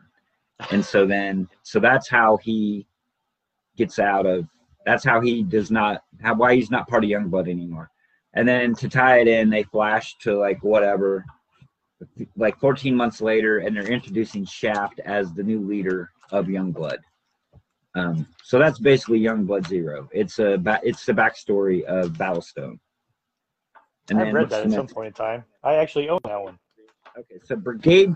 So then we will go into Brigade 3. Hell, it probably sold 1 million copies, didn't it? Probably, I bet it did. So Brigade That was at probably one of those ones that you could only get like a special way, wasn't it? I don't even know. 0 now.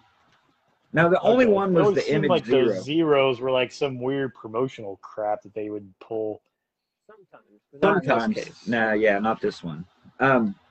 So then we go into Brigade 3, and Brigade, they've been transported to another planet, and they were like in an arena, and they were like fighting. Well, they escaped the arena, Planet and they Hulk? go.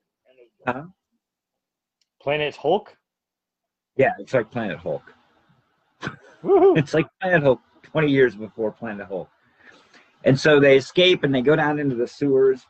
They're running around in the sewers, and they get intercepted by this other team, and they call them the Factor, and they've been sent after Brigade to capture them and bring them back to the leader of the planet, and back to the arena. They fight, they defeat Brigade, and then at the end of the issue, another group of like these 4 characters show up, and they start to fight the Factor on behalf of Brigade. And that's where that one ends. So there's not much to it. There's a lot of them wandering around in the sewer. Like they're wandering around in the sewer trying to find their way out. That was the bulk of that issue. Now Supreme number 2 gets kind of interesting. So it starts out, and Supreme, he's doing his Superman thing, like in the Matrix. He's hanging out over the planet, and he's just like there's like a splash page where he just sees like the entire Image universe, and so like he sees like the Wildcats, he sees Spawn, he sees Savage Dragon, he sees Cyberforce, Wetworks is in there, so he's just kind of like surveying, and he's like, because he's from he's been gone for like 40-50 years, so this is all kind of new to him, so he's just kind of seeing what everything looks like now.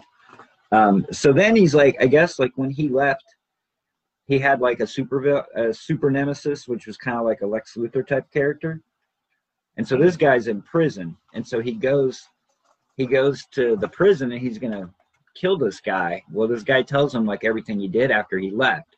Like he killed his girlfriend, who was a reporter, and then he takes out like it's supposed to be the photographer. Who's the photographer for David? Jimmy Olsen. Jimmy Olsen. Like he runs over him with a truck, like kills him.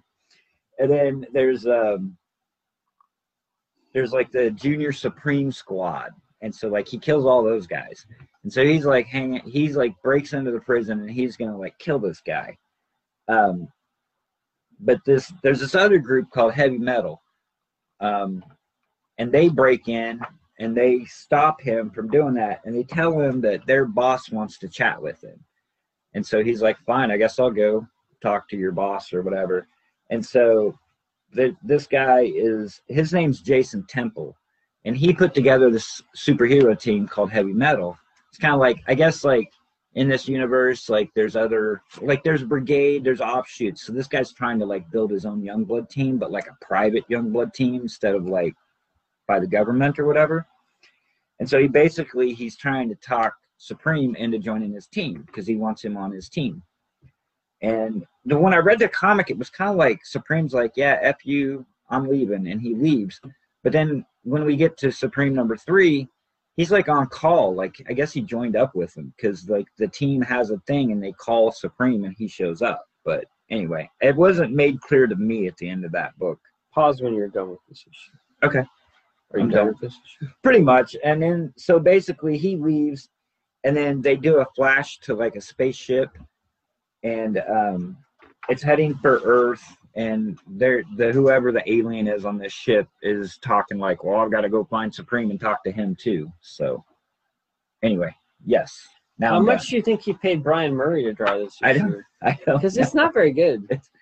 Yeah, and he's like, and I've never even heard of him. Rob Liefeld inked pages, so Yeah. he had Brian Murray draw it, and then he inked over Brian Murray. Maybe he should pencil. All right, okay, so this page. He was really busy at this time, dude. He was busy. Rob Liefeld. Oh, I'm talking about this page though. Yeah. Was he busy during this page? I don't know. Because okay, you got this guy's face, you got like this hand, you got these heads on the wall, right? Right. What's this little panel here? Is that like a nipple? I think it is. Is that a female or a male breast there? I don't know. But yeah, I did see that. It is a nipple. It's like, but it's like its own little panel. Like, what is that supposed to? What does that have to do with anything else on this page? I have no idea. Why is it just a random panel at the I bottom don't of this page with a nipple? I don't know. But the interesting thing. See, Scott, there's like a at the bottom of the page there. You see that? I do see that. Like, what is that? It looks like a nipple. Right? So the interesting So the thing. dude's just drawing nipples and panels on his Supreme I- book? I mean, I isn't guess this like so. a Superman know. thing? I don't know. Liefeld or Mickey inked it, so they saw it. I don't get it. What was I going to say? Oh, one of the other things is, so this is kind of like, I it thought we were reminds. done with this one. You said, Well, this is a general theme with Oh. like all of these books, and I think it was probably carried over into a lot of the Image books. But nipples? no, not nipples. The violence, the blood. There's a lot of it. It's almost like I wanted to compare it to like when they finally got rid of the code, or they did the Max series at Marvel. Yeah. And it was like, hey, we can use the F word. Yeah. It's like every other word of dialogue was like F this, F that, S this. They're like, oh my God, we can cuss in a comic book. We're just going to. And it was like blatantly obvious. Like when you read it, you're just like, oh my God, it's like I'm in Whether third it really grade. wasn't needed. They just It's like I'm in cuss third for the grade hell at of the it. playground again. I just learned how to say shit or whatever, you know. But I think there's a lot of it, and they're just like, well, we can put as much blood on the paper as we want. You know, we can make it as violent as we want. And so, I mean, it is a running theme through a lot of this stuff. It does get, I mean, for a comic book in the 90s, I mean, you didn't see that. Like, and a lot of it, I think, was like when they. Hey, I'm not having a problem with the nipple. I'm just saying I don't know what it has to do with that page. Yeah, no, like I it's know. completely out of place. I understand, and I did see that, and I think it might. I don't know. Like, I think it because might it's like be, its own panel. right. Well, And I don't see how it relates to any of these other I think panels. it goes into this panel. And No, this there's a panel's divider right covered. there. Yeah, I don't know, dude. I can't answer your question. Can we get Brian Murray on the podcast? I have a question. Maybe. I don't even know where he is anymore. I don't either. So then He never did anything else, did he? I don't think so. So then the next issue that falls onto the publishing. So this is like the order. Okay, how is that stuff was part of published. the Extreme Universe? I think it's only because it has a Rob Liefeld story in it. So But it's Bloodwolf. He's not part of the Extreme Universe. Does he ever show up at another time? I don't know, but he like- does have a series, and it's under Maximum Press. Yeah, but it has nothing to do with the Youngblood So- universe. The weird thing is, I don't know that I ever read Darker Image because I had to pull this baby out of the You never- bag. You never read it? I don't know. It's got the first Wow. Max story. You Yeah, I bought the know. Max. It does. I know. It's I the don't The know. first first. Death Post story. I had to appearance I had to of Max. unseal the bag, dude. So I even this had is that one. At one this point is in an time. anthology book. It was supposed to go more than one issues apparently, but I think only Did you one say issue of the- Bloodshot was in there? First appearance. No, Blood Wolf Max, not Bloodshot. Deathblow. Deathblow. Deathblow is it? Because I always confuse Deathblow and Bloodshot. And Yeah, they kind of were around the same time, but yeah, they're totally different. Sorry. yes, they're so- different characters, but both of them have this big freaking red circle in their damn chest or something in some cases. But Deathblow doesn't technically have that. He does, and So- they drew it on him at different points, if I remember right. Maybe I'm wrong, but I would have swore I had a copy of Deathblow somewhere where he had a big red circle on his chest. Deathblow had a big- Probably when he was I don't think he ever did. I don't know. But he might have. okay. I didn't read every Deathblow comic. So this is I can't say I did either, but But a lot of the Deathblow was black and white, and Bloodshot was always like white colored, so it kind of they had very similar aesthetics, even without the red circle. I have the That could Deathblow be. card. This came back. with the Ooh. Deathblow card. So anyway, yeah, it has a short story of the Max, and then it has Blood Wolf. Is it Blood Wolf? I think It's so. Rob Liefeld's take on Lobo, basically. It's a Lobo ripoff. Yeah, it's a Lobo ripoff. And then Deathblow. It's got a Deathblow story. Does he have anything original? I Lobo. don't- Lobo ripoff. Deadpool. Deathstrike. So then the next issue is Supreme number 3. So it opens up in a boardroom with Jason Temple, who is the leader of, or he's the guy that organized the heavy metal team. So one of the team members' name is Riot. He tells him that he's got to go to the tailor to get a new costume because his costume's out of date. So he leaves with another guy, and they go off to get a new costume. And then Serious question. Yeah. For your notes, do you write them as you read the book, or do you write them I write in them the book? after. Because I don't know if as I'm reading, sometimes my brain just goes. Sometimes I have to go zones out. back You have to go to back. flip the book I bet just to so. get like the names right and Because stuff. I read like the Youngblood 1, 2, and Brigade, and it's like there's so many characters that are also I know. and they're also sameish. Like none of them have a distinctive personality I for the know, most dude. part. I would It's agree. like- Well, so you many hit the nail on the characters. head right there. Personality is like secondary in almost all these. I mean, it's almost like he's trying to give each character a little bit of a personality, but he doesn't give it enough development to really establish it. I would Right. I would Well, I agree. mean, if you read Youngblood, and so many of them fall in certain stereotypes and whatever the hell else, and they're nothing original.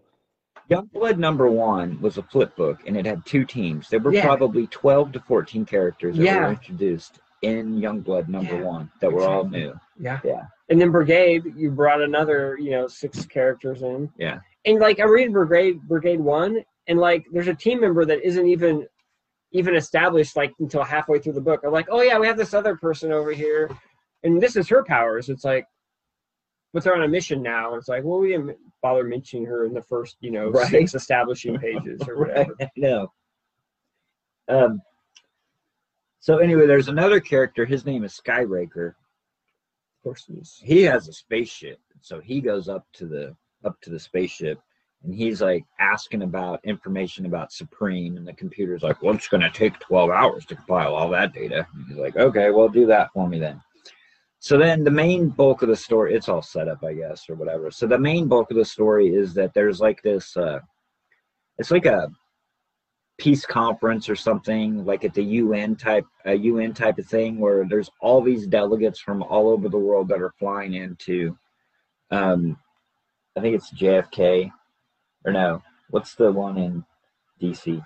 Anyway, they're all flying into the airport, and so these terrorists decide, hey, this would be a great time to like kidnap all these world leaders and then hold them for ransom. So that's what they do. And so then that's when I was talking about in the other one. So Jason Metal, the guy that's running it, Metal, he finds out about it. He's, oh crap, this is our chance. He's like, we gotta get there before Youngblood does, and we can make a name for ourselves. So he rounds up all his guys, and they send him to the airport, and they get a hold of Supreme, and Supreme shows up. But Bloodstrike is there, so they're introducing Bloodstrike in this issue. And they're like talking to the press, and they're like, and then Supreme shows up, and he's like, what are all these dudes doing? He's like, let's just go get them. And they're like, well, they're going to kill the hostages. And Supreme's like, I don't care. He just flies in, and he gets like, he's just smashing heads, knocking people out, just killing people. And that's pretty much that issue. He like, what's the name of this other team? Which other team? The one you were just Heavy Metal? Heavy Metal? Yeah. It's Heavy Metal, but it's I know, METTLE. Yeah. Heavy Metal. So, like, Brigade was all like, they were showing up in a hostage situation in their first issue. And they were, like, waiting for Youngblood to show up, but Youngblood didn't show up. And so, is that, like, every issue? Like, there's a hostage situation, they're waiting for Youngblood, but then another team shows up?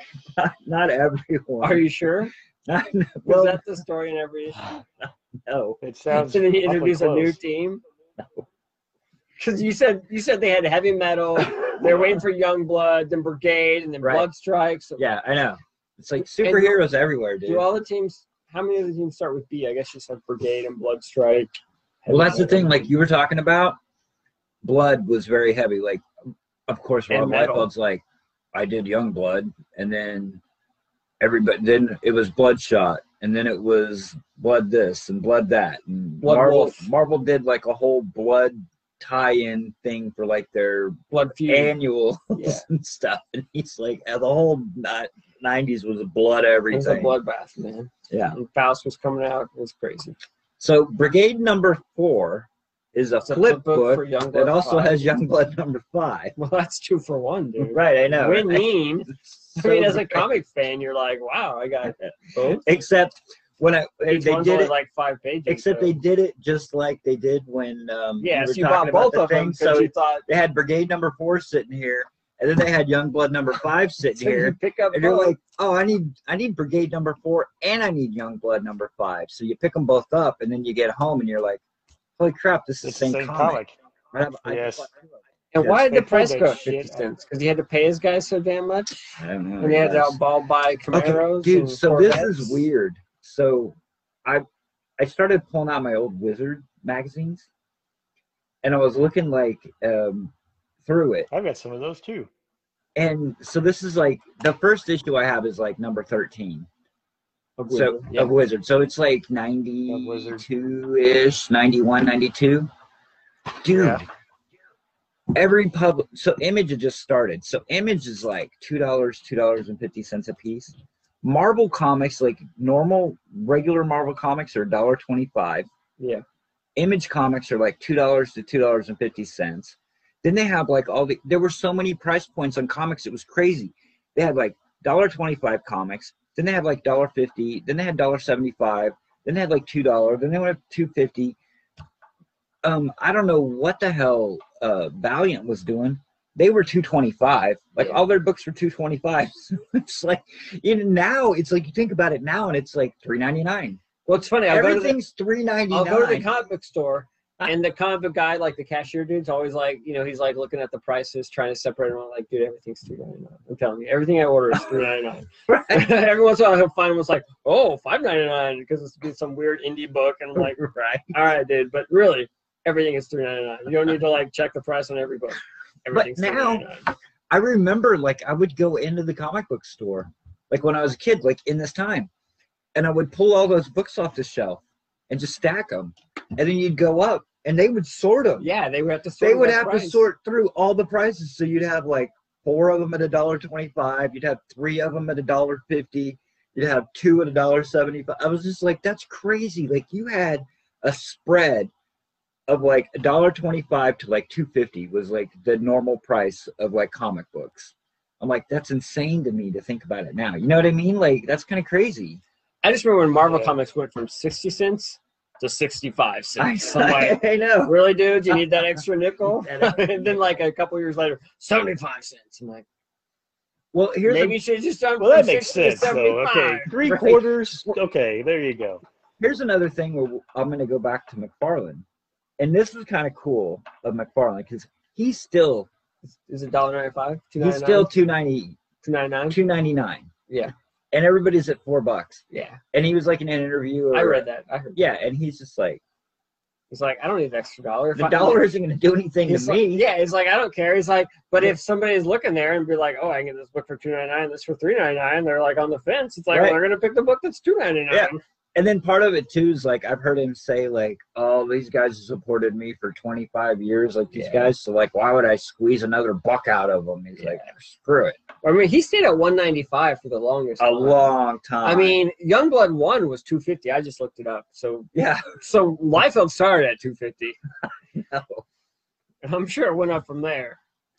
But okay, so Brigade number 4.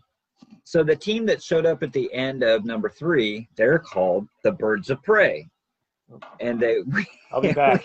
right. So we have another team. Was there of, a like, black 4 members. canary in there? No, but they're all bird. Oh, They're all birdish He did do type Hawk and people. Dove. I don't need to see it. There you It's good. go. Just keep going. But they, Scott already left. I know Scott doesn't Blank care. screen. Scott's checked out. So they find out that they're on a planet called Devor, D''VOR, and the Devorians, they go around and they capture people from different races and planets, and they bring them to their planet, and they put them in an arena, and they either keep them as slaves or they use them to fight. Oh, that sounds cool. Right. It's like Planet Hulk. Exactly. That's what Scott said. He's Planet like, this Hulk is like story. Planet Hulk. And I'm like, yeah, this is Planet Hulk. You just from got to say 20 that. years. Was I not paying attention? Yeah, I think you were gone. Oh, okay. Were you already Um, talking about this? I was. Why are you talking about it again?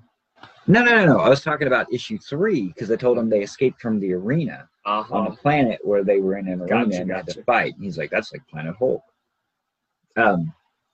So Genocide, who is the character that showed up at the end of number 1 and actually captured Brigade and brought them to this planet, he wants to battle Battlestone one-on-one. Like, that's all he wants to do. And so they get him and they fight, and the rest of Brigade and the Birds of Prey join. So now Atlas, who is the character that can grow really big like Giant Man, Yeah, I remember him from one of the Right. brigades, yeah. he gets killed. They Apparently kill he him. gets dumber as he gets bigger. Is that what it was? I think so, yeah. Something like that, yeah. But he gets killed. So somebody takes a shot at one of the characters at Battlestone, and he jumps in front of Battlestone. He's like, "No, save Battlestone!" And he gets shot, and he dies. Thank God. That's one of the scare trips. Right. So then everything calms down somehow. I don't remember because I didn't write it down. But they get a ride home in a spaceship. So Brigade is off the planet now. They're at home, and the Pentagon, they have a splash to the Pentagon, and they're like, Brigade's been gone for 3 months. If they reappear, we need to send our team Bloodstrike after them and take care of them. So they're slowly introducing Bloodstrike. So Youngblood number 5 is a flip book, and we go back to Youngblood and the Berserkers are fighting Darkthorn and Bedrock, who Bedrock had been taken over by Darkthorn, and so had Die Hard at the end of issue 4. So of course, Darkthorn has him on the ropes, and then Vogue and Riptide. So Psyfire, they've kind of put him in, because Psyfire is like the powerful guy, and he's like the loose cannon, and so they kind of got him like handcuffed and taking him away. Well, he talks to him, and he's like, "I'm the only dude that can take out Darkthorn. You need to let me free so I can take out Darkthorn." And they're like, "Okay, fine." And so he fights Darkthorn, and then of course Darkthorn's like got him on the ropes, and he's like, they've got Darkthorn on the ropes. He's like, "I'm not gonna finish you up now, so I'm gonna leave, and I'll come back and do it later." And so he leaves, and then Kirby, the character Kirby, he decides that he's gonna stay on Earth. Named after Jack Kirby. Yes, and he's got a cigar, and he's like bare-chested, muscled up, or whatever. So, yes, it is a tribute to. This is the Rob Liefeld universe, so everybody would be that way. Right. He decides that he's going to stay and he's going to help out Prophet. And so then the Berserkers, they go, "Okay, we'll see you later," and they leave and they go back to wherever they come from. Yeah, so I was reading Youngblood 2, I think it was, where they introduced Prophet. Mhm. And so it starts out with like that team with Kirby, right? What are Mhm. they called? The Berserkers, you said? Yes. And with then they're a like Z. Berserkers with a Berserker Z. Z. And they're like come after some people called like the Disciples The or something. Disciples. Yeah. And then Youngblood comes in there with Prophet. I'm like, dude, it's issue 2. I got 2 Youngblood teams. Now I got a team of the Berserkers. I got this team of bad guys dude. called the Disciples. And I'm like 40 pages in, and there's like no character development. I don't know who the hell these people He are. is building a universe. Oh, he's building And something. no wonder sales kind of went. Meow. So then next is Youngblood Strike can File keep- #1, keep which is track of also crap. another flip book. So we've got Chapel story drawn by what's his face? Shep, yep. No, Jay that's Lee. Jay Lee, which is really friggin' awesome. And then we've got a Die Hard story, which is drawn by Check Rob Liefeld, I believe. That dude can't draw no books. No. So- yeah, it is. Haha. Andy Mickey did the inks. He printed all over. So Chapel, I Al, did want to ask a question about this Youngblood 5 real quick. Yes, You get so sir. far. So I'm flipping, right? That's what you do on a flip book. You flip it. So I'm reading the book. I'm sorry, it's a brigade side. Yep. So Atlas jumps in front, gets killed. hmm Got this big scene. All of a sudden, there's a cover of Brigade Zero in there. Right. But it doesn't really look like an advertisement like Brigade Zero's coming out. It's just like Brigade Zero cover. I'm like, is this Brigade Zero? Is this like a triple book like Brigade 4? You got Brigade, but no, but then the next page looks like it continues the previous story. So it's not Brigade Zero. But No, it's an ad for Brigade Zero. They just that's a really weird place for an ad, and it doesn't even look like an ad. I It looks know. like an actual cover to the comic. It is. Like It's an sometimes they'll add some like words to say Right. coming soon or get this book, you know. that thing was dripping with ink when they got it to the printer. I mean, That it is the was worst so ad ever that you can't even be for sure if it's an ad. behind schedule. So the Youngblood Strike File is, Where do you file this in your thing? Do you file it under Brigade or under Youngblood? I have one under Brigade and one under Youngblood. Of course, you have 2 copies. Well, I told you I had to buy 2 because they set them up. Of course you did. I probably have more than 2, to be honest with you. Pretty sad. So these are like flashback stories. So Chapel, Al Simmons, who later becomes Spawn, is not Spawn yet, So Rob Liefeld drew this, right? and Duke. All right, see that, Scott, Yes. how his like face mask is like droopy? I love that. Yeah. Isn't that awesome? That's pretty cool, except until you get to the next page, and it's totally not droopy at all. But it gets Oh. droopy later. It goes back to droopy. That's not very consistent. No, it's not. So That is Chapel, true. Al Is it Simmons, like a difference of timelines or anything? No, it's like the next page. They're in the same battle, it looks like. yeah, it's an old story too. It goes back to the beginning, to back when Supreme was on the planet, and well, they were in World War II because Did they're he have fighting an- Nazis. Did he not have an eraser? He drew a droopy. See that he did. Oh, look, another ad for Brigade Zero. That's like a Cobra Commander hood right there. Why is it half the heck? Is I he don't know. doing? So Chapel, Al Simmons, and a character named Duke are on a mission for Jason Wynn, and this was 6 years ago. They infiltrate a Simmons. company. That name sounds familiar. That's Spawn. He knows he's I joking. know. So they infiltrate a company called Cybernet, which I think I've heard that before somewhere. Cyberdyne? Yeah, and they fight Sounds a like guy something named, from the Terminator. they fight a guy named Geiger. Duke gets killed in the battle. From and G.I. Joe? I guess, I don't know. Cool. I don't remember. No, I think he's part of I'm kidding. Just yeah, I know. go. And when, so he gets killed, and then when goes, oh, he was a traitor anyway. Then they fast forward to 5 years. Chapel's now with Youngblood. Simmons is dead. Chapel meets Wen, and Wen's trying to get him to work for him again. And Chapel's like, he turns him down. He's like, dude, I got Youngblood now, and you are like batshit crazy, dude. So I'm not gonna work for you. So then after he leaves, Wen makes a call to Geiger. And then the flip book is it's Golden Age type thing. So it has Supreme, no, Die Hard, Glory, and a character named Super Patriot. And this is like in the 40s because they're fighting Nazis in like World War does II. Die Hard not age? Well, Die Hard is a robot. He's like robot. so they come out with different models of him. So this is Gotcha. like the original. And Glory is like Wonder Oh. Woman, like immortal, right? Right. That's right. Now that you say that, that sounds familiar. Golly. Boy, that's a long time ago. So Super That Patriot, takes me back. right? So Super Patriot, I think, is the character that Eric Larson has, the Super Patriot guy, because I think he's the original, and then I think he gets experimented on or something, and he turns into like the half cyborg, half thing that's Super Patriot, I think. So anyway, they're fighting the Nazis. Then they flash forward to now, and Glory, and now she's older. She's got like, well, she might have had the silver hair in that, but anyway, she's got like the gray silver hair.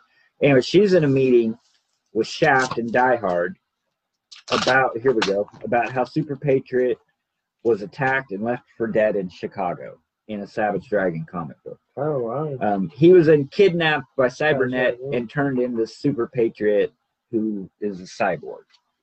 So he's tying in to that. Yeah, that's exciting comics. Just some people sitting at a desk talking to somebody. Right, I know, right? Page full It's of drawn words. really well, though. Thanks for. That's like, what's his name? Hey, there's a special Glory pinup. Yes. That's like, what's his name? Bendis. That's Bendis before Bendis. That's the Avengers is sitting around for 30 issues talking. Oh, yeah. Definitely. So then I picked up Youngblood Battlezone, which is lame because all it is like, hey, here's Youngblood's car. Hey, here's Shaft's bow. You know what's really lame? Hey, here's their hideout. I don't even know what the book is called because I know. the battle zone is obscured behind the artwork, so I don't even know what the title is. I And I was would like, what is agree. this? Youngblood Battletalion? Battle what? Battle I Yeah, don't it's even terrible. know. I really want Hell, my I just $2 thought it was another issue of Youngblood. Yeah, you can barely tell there's something. I want my $2 back from that issue. Seriously. At least it was only $1.95, dude. I know. I want the $2 back. So what the then hell? Didn't we already have a discussion about this one? Rub the blood. Yeah, this thing is the has Rub really the Blood. been- So Hey, this, did Doom's ever come out? I It heard did. Steven Spielberg was working on a movie to do with that. it was like a 4-issue series. Wow. Steven Spielberg get a credit? I don't know. So now the last issue that I read this time is Blood Strike #1, which is Rub the Blood. This book it's really bloody because it's called Blood Strike. There's a lot of blood. There's a lot of it's got violence Shaft's in bow this. in here. I know. I told you. If you ever want to know, it's got Chapel's hypercycle. right. All right. So Blood Strike #1. They get a call to investigate a GATE facility. It's considered, so we get more characters. So now we have Cabot, who's the leader. We have Tag, we have Forearm, we have Deadlock, and we have Shogun, who's a big giant Shogun warrior robot type thing. Shogun Super. I don't know. So Cabot and Tag, they encounter a character called Commander Corbin, and they find out that he's a hologram. So they fight, and he's like, I can't see me. I'm a hologram. I'm not really there. Cabot gets shot. They make references to the team members on this team all being dead and brought back to life. That'd be less shiny without the bad. because guys. that's the point of Bloodstrike is they've all been killed, or they can be killed, and then they just reanimate them or put them in another clone body. There's something going on. I don't remember exactly. Man, it what almost it sounds is. like the Marauders in Mr. Sinister, where I you know. like clones them and they I come know. back. I wonder where you got that. So then we find out that the character Bingo. Corbin actually hired them to infiltrate the gate facility because his superiors thought that he wasn't doing a very good job. So he hired Bloodstrike to come in so he could defeat them and make his job look like he's doing a good job. But that didn't work really well for him because they shoot the shit out of him. I saw that. That's Yeah. cool, man. Where They shoot blood. crap out of him. And then at the very end, they get a call and they are called in to take out Brigade because Brigade has popped back up. And as I mentioned in the last one or one before that, they said, hey, if Brigade shows back up, it's sick Bloodstrike on him. So Man, it all ties together. it all ties together. It's like they're sitting in that studio just Jamming, these ideas around, jamming. So that's inking pages for $2,000 a week. that's right. That's my Extreme Universe recap. Wow. I don't know if we Cool. need anything after that. That might be the end. I did read Umbrella Academy Volume 2 and 3 again because I finished the TV series, and so I wanted to catch up. Right? Because I read the It's first one. Very and then different. I wanted to wait until I finished Season 2 before I read the second trade. But yeah, it is very different, so I don't think it would have really mattered too much. There's so much less characterization in the book. Oh, I know. The 'Cause book is it's just so like short. It's like snap, snap, snap. Yeah. Whereas the show, like, it spends all that time. But the second one is Dallas, so it is about the Kennedy assassination, sort of, kind of. Of course, it really doesn't really happen until the end. But it's good stuff. They spent a lot of time on this John Persis guy, who they really haven't touched on in the TV show at all, I don't think. But I don't know. It's what's the guy's Cha-Cha and what's the other one? You know, Scott? It doesn't matter. The two bounty hunter guys from the Yeah, two bounty TV hunters. show. They're in this one quite a bit. The second one, they're much more psychotic in the comic than they are in the TV show. Are But they? since I read 2, I went ahead and I read 3 too. I'd read it fairly recently, but it had been so long since I read 1 and 2. It was good to read it after reading the other ones because they do really flow into each other pretty nicely.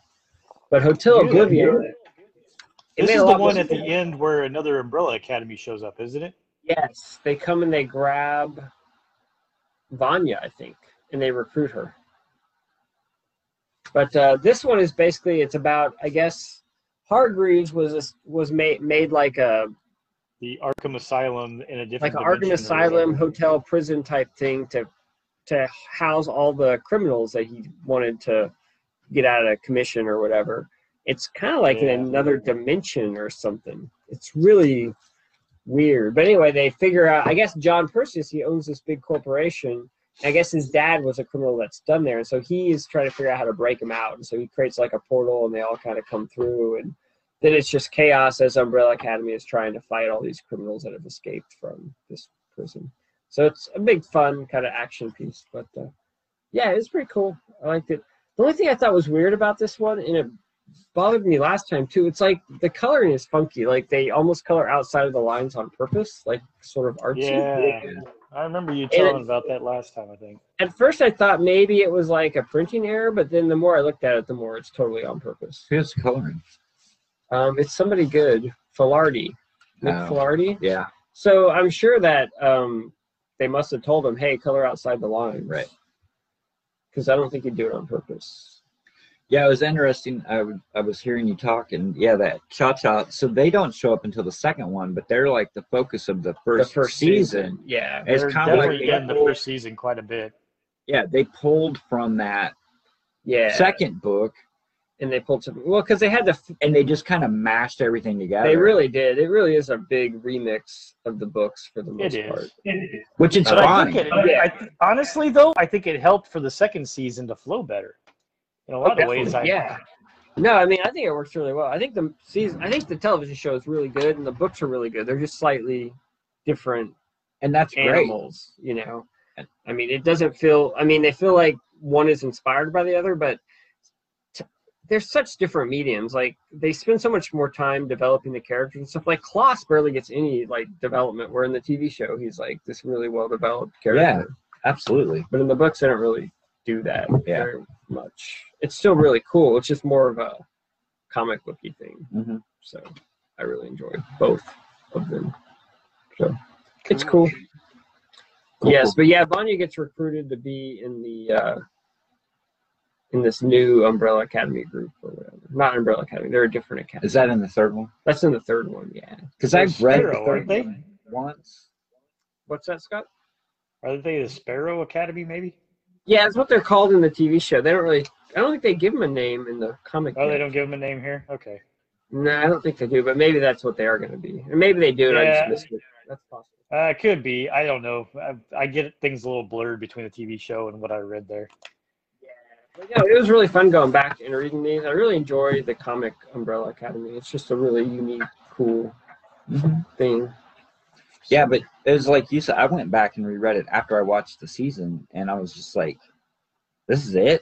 Yeah, there's not a lot there. There's not a lot to there what's in compared to the TV show. Yeah. And it was weird because, like, I remember, I might have even mentioned it, like, I remember when Umbrella Academy came out, and it was like, it was crazy popular. It was hot. Like, it was a hot book. Like, and it was a new concept, I guess. And I mean, it was really well done. It was written really well. The art's amazing.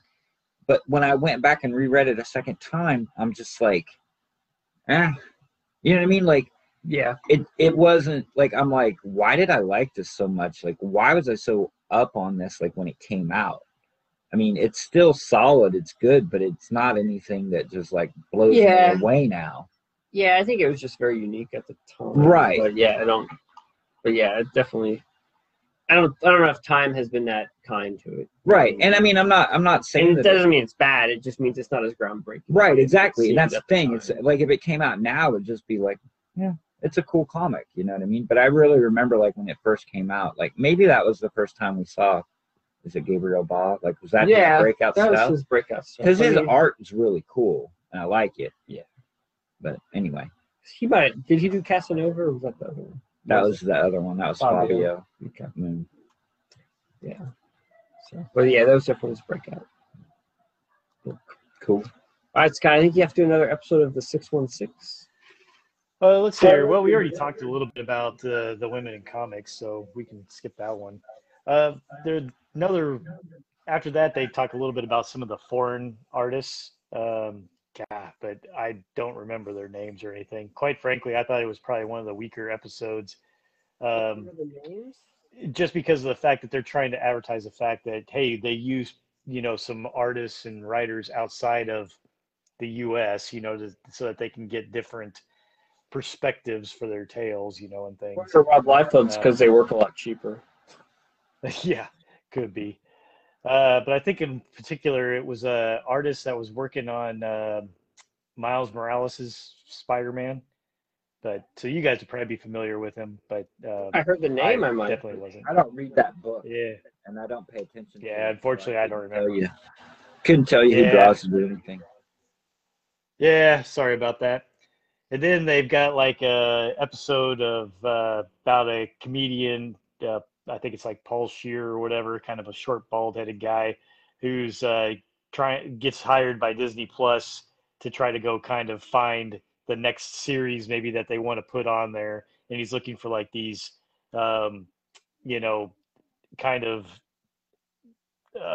what would you say, just flash in the pan comic heroes that came out or whatever the heck else that he could try to make something of, the little known comics and stuff. And he focuses on something about these, like, I don't know, a team of freaking animals or something like this that was like a shark and some other things that were going around trying to protect like the animals and other animals and whatnot. And it was kind of like more of a don't kill animals type of group. I don't know. I can't remember exactly. I should have taken notes like you did there, And Don. notes. But yeah, that one I don't really remember too well on what exactly. I mean, because really it's almost a less serious episode in general because it's trying to talk. It's a bit more of a satire type of thing. It's not bad, but it goes a lot into like the actual maybe some of the creation process, why they were thinking of things like they do when they're trying to create, like, say, a new superhero team or whatever else, and trying to bring back, and highlight some of these little lesser known type of things. I mean, because they do make mention that Marvel has like, what the hell is it? Like over 4,000, maybe it's twice that, maybe it was 8,000 like characters in their freaking, IP stable, of things. And so they're, just focusing on a couple of them. But one of the better ones that they talk about that you guys, that here, this one you might be interested in, but here again, they took some obviously artistic liberties, and stuff with their documentary, is the Marvel method of writing. And they're highlighting the fact that, Stan Lee used to be like the one writer with a room full of artists. And so, they're putting out freaking, what the hell was it, 20 comics a month or whatever, and so Stan's sitting here writing, little things of like, okay, here's a general plot. I want to see this on a page 1 and something like this on page 2. And he'd give it to the artist, and the artist would, have some, freedom to kind of develop how they would want to place everything based off of the overall plotting outline that Stan would give them. And then Stan would come back around after they drew stuff, and he'd write in the, the dialogue, type stuff. And so that came to be known as the Marvel method. And that's what that whole episode is about, is kind of explaining that. And there's one of the writers, Dan Slott, I think, or something like that, that still, that still uses that Marvel method in a way. But I think some of it, like I said, was taking liberties to try to demonstrate the Marvel method in some respects, as well as Dan's been around, I guess, Marvel since like the 90s or something, for like 30 years.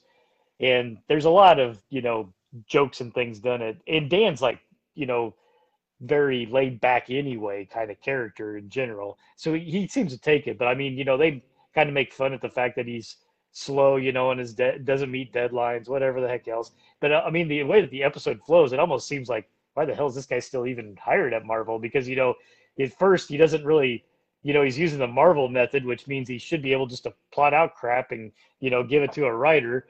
I mean, give it to an artist.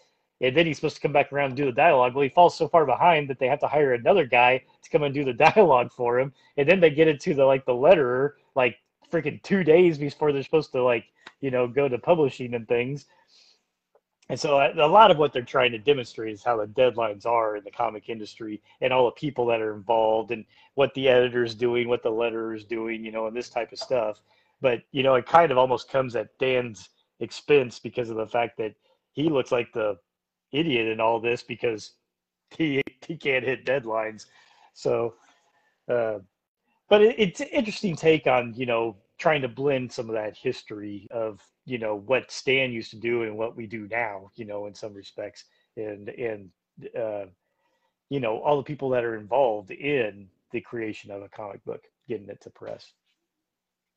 And hardly anybody, uses the Marvel method anymore, where they, basically plot out all the dialogue and what each panel does and all that stuff anymore. But that's because you have writers that are focused on more one story, or maybe a couple of stories, instead of freaking, 20 or 30 at a time. Man, one could argue that the artists did a lot of the heavy lifting on those Stan Lee books. They did, and that's yeah. And that's where some of their problems, though, come in, right? I mean, they even make mention of it into this episode, which I thought was good, was the fact that, they make mention of the fact that the Silver Surfer was essentially, created by Jack Kirby, because of the Marvel method. Stan set something out. Jack came back and goes, well, why the hell is this guy going to destroy the planet? He's going to throw a herald out there first or something like this, and things. And so they were talking about that, and Stan's like, yeah, that's a good idea. Okay. So, where's the creation come into there? I mean, a lot of things are collaboration. So, And at that point in time, the company owned everything. So, but heck, I don't see it much different than, any of us that work in those type of companies, where IP is sacred, in different ways. I mean, hell, me signing on to work for a company that I do now, basically, if I were to come up with something, they own it, for all intents and purposes. I think it's more that, like, if you casual Joe on the street, you say, well, who created all the Marvel characters? Oh, Stan Lee did. Right. Oh, you're right. But what about Steve Ditko? Who's Steve Ditko? Yep. Oh, the Steve guy Ditko. who pretty much invented most Jack of the Kirby. Spider-Man stuff. Right. Who's That's Jack right. Kirby? I don't know. Right. Yeah. And a lot of you're that exactly is right. because, a lot of that is because Stan was He's the mouthpiece. he was the mouthpiece. I mean, he pumped all that stuff, and Yeah, he I was get it. yeah. Well, but Um, he was the big proponent, I mean, he was the salesman for Marvel. And Yeah. so he was the face of Marvel It's like Comics the- for the better part of decades.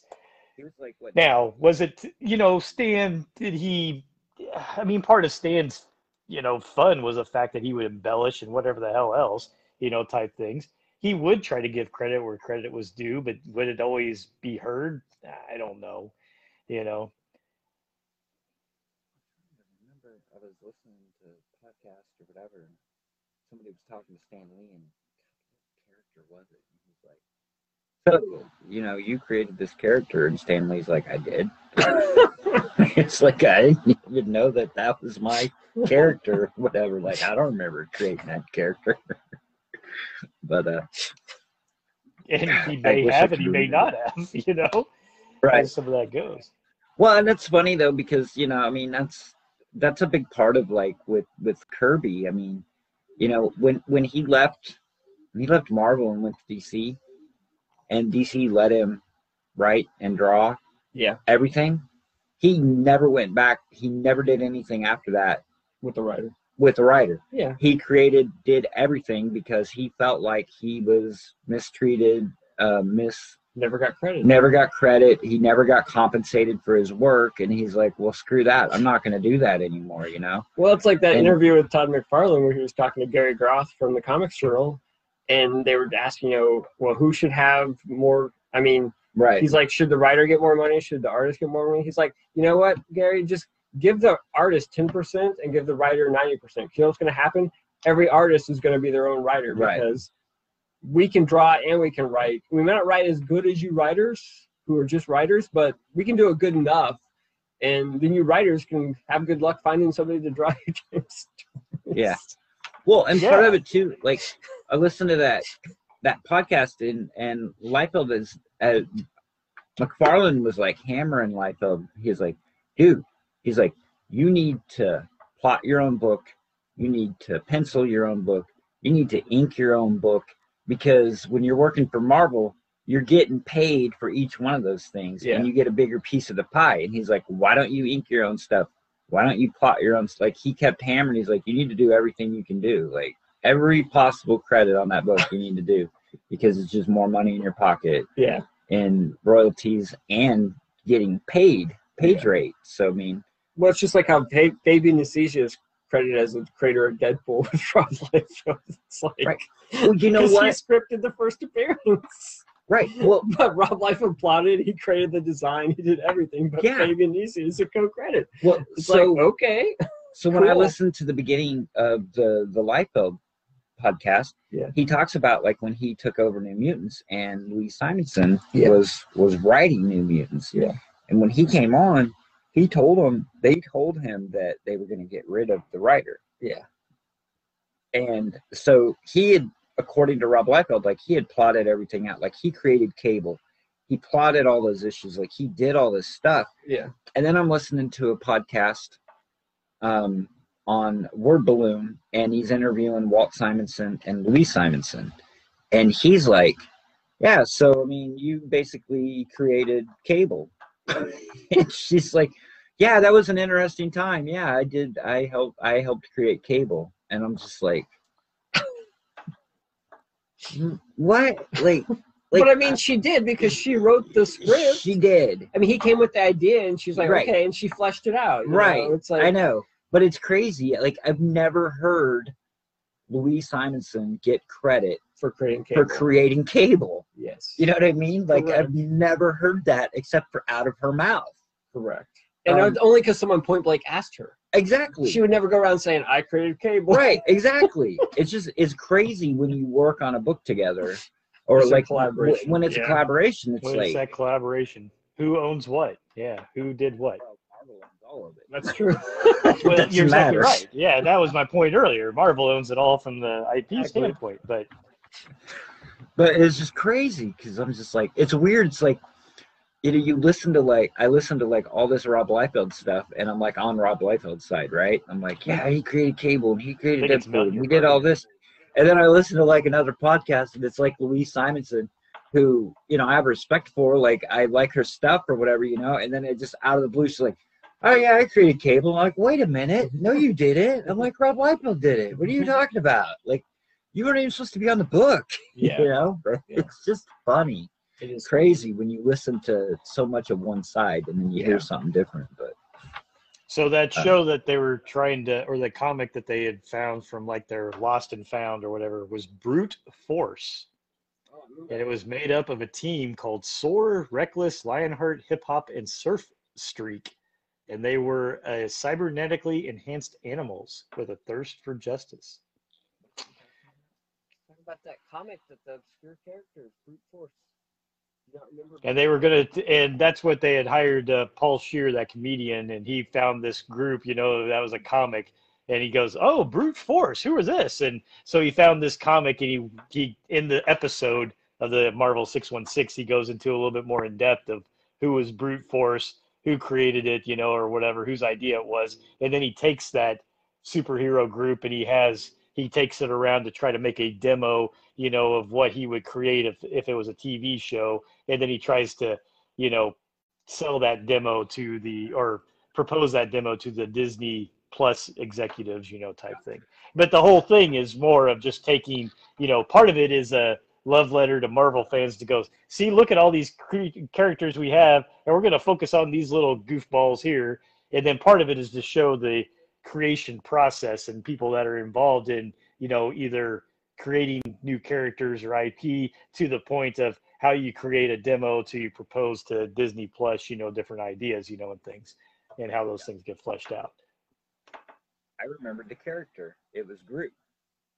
Somebody was talking about, they were talking to Stan Lee or whatever. They were on the set of Guardians of the Galaxy or whatever, and they were like, it was Groot. And he's like, Groot was one of those monsters of the week. I know, things. right? And he's like, you created Groot. How's that? How cool is that? And he's like, I did. And they're like, yeah, his first appearance is in whatever that Tales to Tales to Astonish or Astonish, something. and you created Groot. He's like, oh, okay, I guess that's cool. Which is really interesting because it's like he created this one-off story, and then someone took that character and did something else Right. with it, right? And it's Very like, true.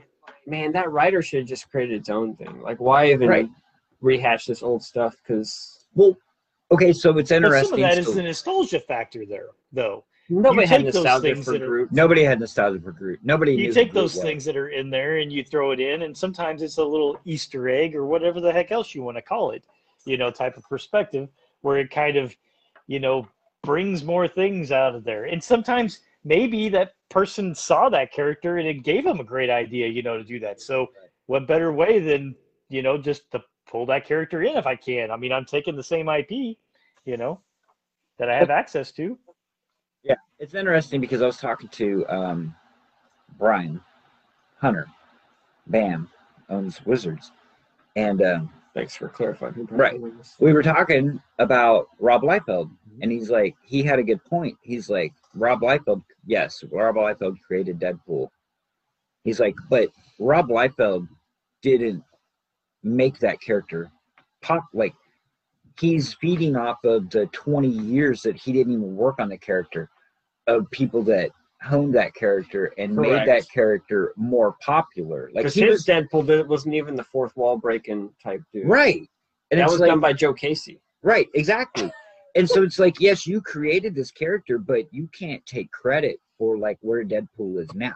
Yes, you created and wrote him for what, let's say 10 issues, because whatever, 2 issues of New Mutants, and then 6 or 7, however many, 10 issues of X-Force he was on, however many of those he was in. Like that's all the input that Rob Liefeld had on Deadpool.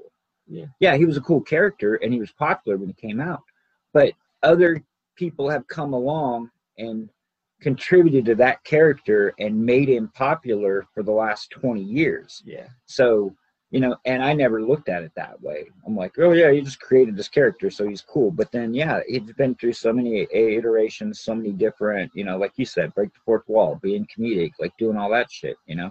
So I mean, yeah, it's cool to be the creator, I guess.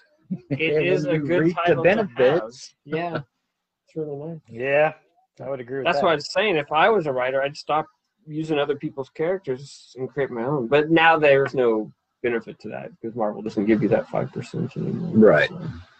Yeah. And I don't know if it was a set 5% because he talks like he had to negotiate. So, I mean, Yeah. it may be different percentages be. for different people or whatever. So, All right, Don, you got I'm one of sure. you left. all right. Well, this one, I'll make it very quick, but it's interesting. Oh, shit. I You only finished got up one. I finished up Middle West, Cool. but you guys already talked about it. So Did you like it? I did. It was cool. I liked the way it ended. Cool. So That's good. I started Did it reading. feel a little fast though, like a little rushed almost though at the end? Not really, not to me. I mean, Okay. I don't know. I read like the last 4 issues, so I got at the tail end of the like they were breaking out, Yeah. like they were executing their plan, and then the floodgates Yeah. opened, and the main guy was like, "I planned this all along. I watched you taking stuff forever," and then the Yeah. dad came in, and Yeah. he turned into that, and I mean, no, it did make me Okay. wonder though. It did make me wonder like how personal is that story because it seemed very personal, and then there was a little thing like at the end where Scotty Young was like. It almost hinted to like his dad like beat the shit out of him when he was a kid. Yeah. Like he was a house of abuse or something, you know what I Yeah. mean? And because I'm like, man, that's pretty crazy to like build that story and make it that personal and you know what I mean? Like, but I don't know. It was just kind of the feeling I got from like the page or whatever when he talked about it at the end. But Yeah. So I got caught up on New Mutants. Cool. So they did a special War Children. It was actually Chris Claremont and Bill Sienkiewicz came back and did the artwork. Yeah. And it's pretty cool. So it's set back in like with Warlock, and Warlock's like super afraid that like because his father has always said that he had to kill all his friends and like eventually he had to become the Magus and like eat the world and all Yeah. that stuff. So it's got really cool Sienkiewicz art. I mean, it's evolved a little bit, but you can still tell that it's the cool Oh, yeah. kind of That's cool. crazy Sienkiewicz art. But it's basically just a story of Warlock freaking out and running around the campus, and they all go after him. So it's got all the old team together. It's kind of cool little go back to like New Mutants number 25 or whatever, you know, Sure. kind of thing. So that was kind of cool. But then the new Mutants. So I thought it was going to be written by like Hickman, which apparently I missed issue 3. I have 1, 2, then I go to 4, but it's really not as big of a deal as I thought it was because what they did with this book is they start out and Hickman wrote like the first 2 issues and they focused on like the old New Mutants team. And then issue 3 and 4 then they went to Brisson, who was the writer, and they went into like the new X-Men, like the new kid X-Men people. Like Yeah. it's a whole different story with a different set of like New Mutants. And then they would do that story for like 2 issues, and then they would go back and Hickman would write like 2 stories that went back to his story, and then they would flash back and do 2 issues of the other story. So the main story is like Sunspot, Rain, which I guess Rain died because like in the very first issue, like they bring Rain back to life because now they're all downloaded and they can bring them back, which is really weird because when you get into like the second arc, it deals with Beak. You remember Beak from like the Yep, I Grant remember. Morrison? Yep. And Angel, that lady that he married, Uh-huh. and they had a bunch of like kids that were like beaks and wings Yeah. and stuff. That make me remember.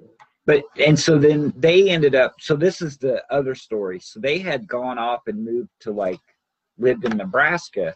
Well, there was this there was this like a drug cartel from like some made up country in Central America, and they found out that Beak was there and they were mutants, and so they went to this farm town and they like took the family hostage, and they were wanting the drugs from the mutants because they have those 3 drugs or whatever, and so they only give them to like countries that recognize them. Well, this is drug. They wanted the drugs. Well, shit went bad, and Beak ends up getting shot. Yeah. I'm like, oh my god, we got to rush him to the hospital. Like he's gonna die. And I'm like, can't they just download him into a new body? Like, why? I thought that was the whole point. Like, that was the thing that really irritated me about Hickman's new X-Men. It's like, there's no death anymore. Yeah. Like, who gives a shit? Like, you just go in, you're all Wolverine now. Like, you take a shitload of damage, and then they just download you, upload you into the body. Right, exactly. So it was weird because I'm sitting there reading that, and they're like, oh my god, we got to get him to the hospital. He's going to die. And I'm like, who cares if he dies? But anyway. Did you figure it out? Why they cared? No. Oh, okay. No, because like they end up moving him back to Krakoa. They move him back to Krakoa, and they're living there, and he's laying in bed with like his arm in a bandage, and they're like, oh, I'm going to make it. And they're like, oh, thank God you're going to make it. Whatever. Maybe he never been downloaded. Maybe not. I don't know. So he wasn't living there. I guess it's possible, but I thought Professor X had every mutant because he brought back like all the 6 million mutants that like died in Genosha or whatever. At least that was my understanding. It's called Genosha. Yeah, let's call it Genosha.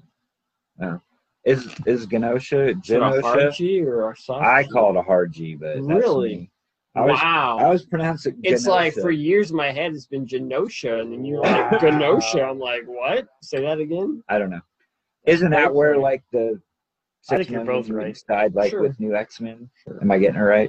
I don't know. Then Scarlet Witch wiped me out with no more mutants. Right. I can't keep track. The mutants have been eliminated many times. So, it's a freaking Holocaust every 10 years. Right. So Hickman just waves his hand. No more Holocaust. The main story is the one that I was really digging with Hickman and Reese.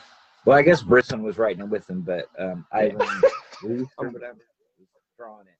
But so this one revolves around. So I guess Sam Cannonball, he's like living on Shi'ar because he's dating or married Lila to, Cheney? and they have Damn it. They have a kid. I just wanted him to hook up with Lila.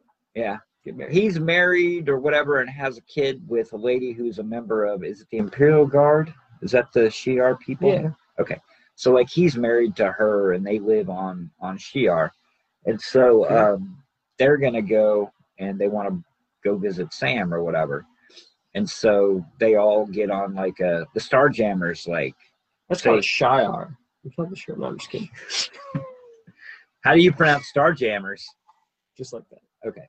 So the Starjammers are like, yeah, we're going that way. Hop on. We'll give you a ride there. And so they go. Wait, they're messing with them. And so like they actually take a beer. They're like, oh, we got to go over here. And they go over and they like take over. Like they like do a pirate maneuver or whatever, like in the middle of taking them. They're like, we were just fucking with you. We were just going here or whatever. So anyway, they end up finding their way to Shi'ar. And then I thought I had this down enough to where I could just talk about it, but apparently not. They go. I did take note. It's the live feed. It just makes your brain go to mush. So anyway, I don't remember exactly how everything went, but they get to Shi'ar, and then so there's the big guy. What's his name? The dude with the mohawk that like took over when. Gladiator. So he's like running it, but there's like another I don't know if it's his kid or whatever, but there's like this girl and she's probably like in her 10 or 11 or whatever, and she's like the next successor to the throne, and but she's whatever race Deathbird is. Okay. And so they want her to be trained in the ways of that people, so they're like, well, we got to bring Deathbird back here so that she can kind of be her whatever, like vizier or whatever to the throne, just kind of like help her out stuff and teach her the ways. And so they go off on a mission to go get Deathbird, and then a bunch of shit happens, and then that's what happens. So like the one of the people that are right under. What'd you say his name was? Gladiator. Gladiator. She's like double crossed, and she doesn't want Deathbird to come because the Nerami, I think, is what they are or something. Sure. They don't like those people, so she sets them up to where she sends a team out to kill Deathbird and that spaceship. Well, of course, they foil the plan, find out that there was a double cross. They finally get Deathbird to the homeworld, Shi'ar homeworld, and then they get into a fight and then find out, and then they make happy, and Deathbird's going to help out, whatever. Never realized the Shi'ar were different races within their empire. I guess that makes sense. Yeah. So apparently Nerani is like the ruling royal. Yeah, there's something. I don't remember. I'm not up because on my... Lilander and Deathbird were sisters. They were kind of bird-like, right? Yeah. But then Gladiator looks like just humanoid, with no bird stuff. So. Right. But so basically, what I they're wanted like a mini series about the Shi'ar, about how their like society is structured. Cool. I'd be down with that. Yeah, I'm sure you would. Maybe Chris Claremont to write it. He could probably write it. There you go. But so basically what they're doing is with this book is, so they were setting up the New Mutants team and then the New Mutants team, and then they all kind of live on Krakoa, and then when they go on other missions, they kind of splinter off, and they'll take like a couple of these people with this team and a couple of these people with this team. So it's not really like the old New Mutants. It's like the old New Mutants mixing with like some of the New Mutants and then mixing them together. And then there was, so like the last issue that I read, one of the teams, they kind of get amalgamated and they go off because there's like this new mutant that's like freaking out in Russia somewhere. And so they have to go and try to bring that mutant in. And she's got some kind of weird powers where, like, if she touches them, they like Cyan McCoy, Karma, like she tries to take over her mind to calm her down, and she transports her into like Ixian. Ixian? Yeah. Okay, yeah. No, it's Cyan. I'm pretty sure it's Cyan. All right. But Rain anyway, or Rainy?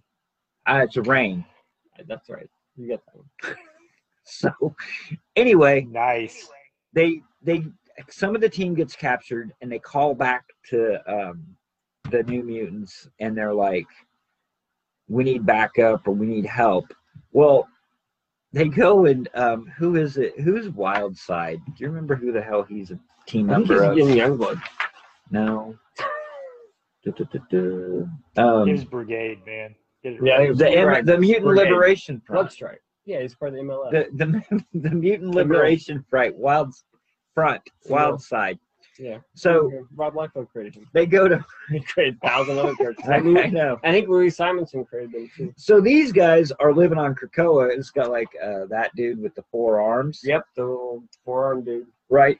Created a whole And thing. so I think it's Doug Ramsey. He goes to like try to recruit their help.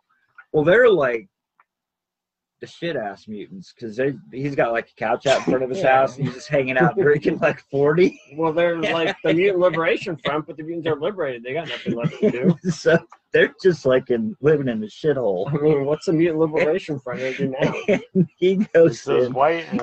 Doug Ramsey goes in to try to recruit Wildside for I'm somehow. not He needs sure why. Wildside's help. And it's funny because they're like living on Krakoa, but they're like living they're living in the slums. Wild Child was a mutant too. Maybe that was Wild Child. No, that's Wildside. Dude. Oh, okay. But he looks a lot like Wild Child.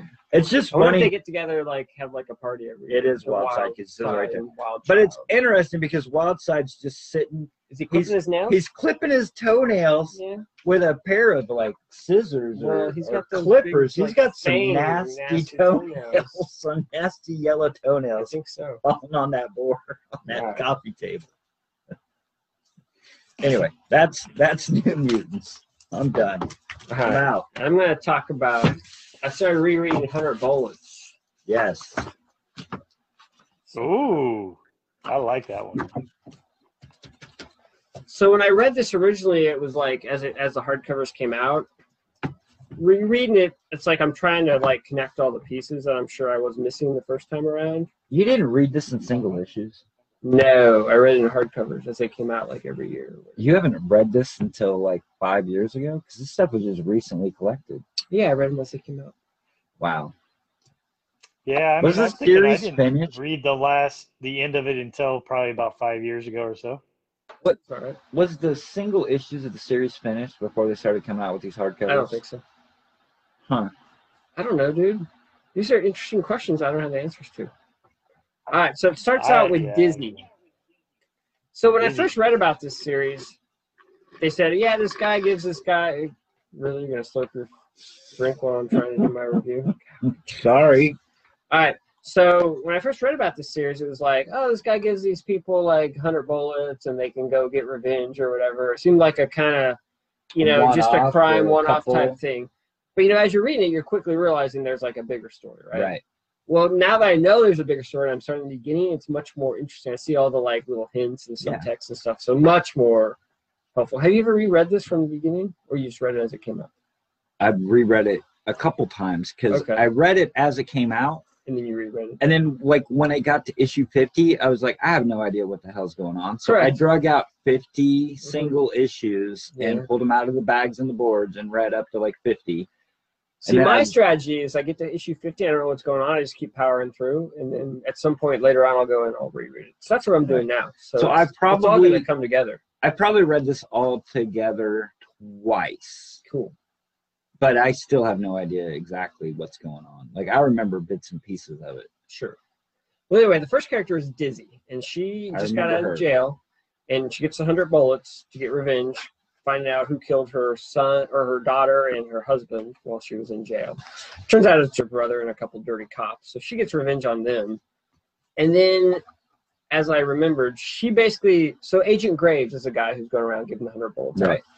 Well, there were a group called the Minutemen. Mm-hmm. And there was some kind of, big, powerful group of rich people that they were like the henchmen for. Like there's like 13 of them, right? 13, yeah, the 13 or something. But they haven't even got into that yet. But anyway, but yeah, it's basically, but I guess something happened and they're starting to hint at it. I'm about issue 10. They're starting to hint. Something happened. The Minutemen got wiped out, pissed off the 12, 13 or whatever. And then, so he's recruiting new Minutemen. And Dizzy is like, his like test to recruit them is he gives them 100 bullets and sees what they do with them. Right. See if they have the balls to carry through or whatever. Blah, blah, blah.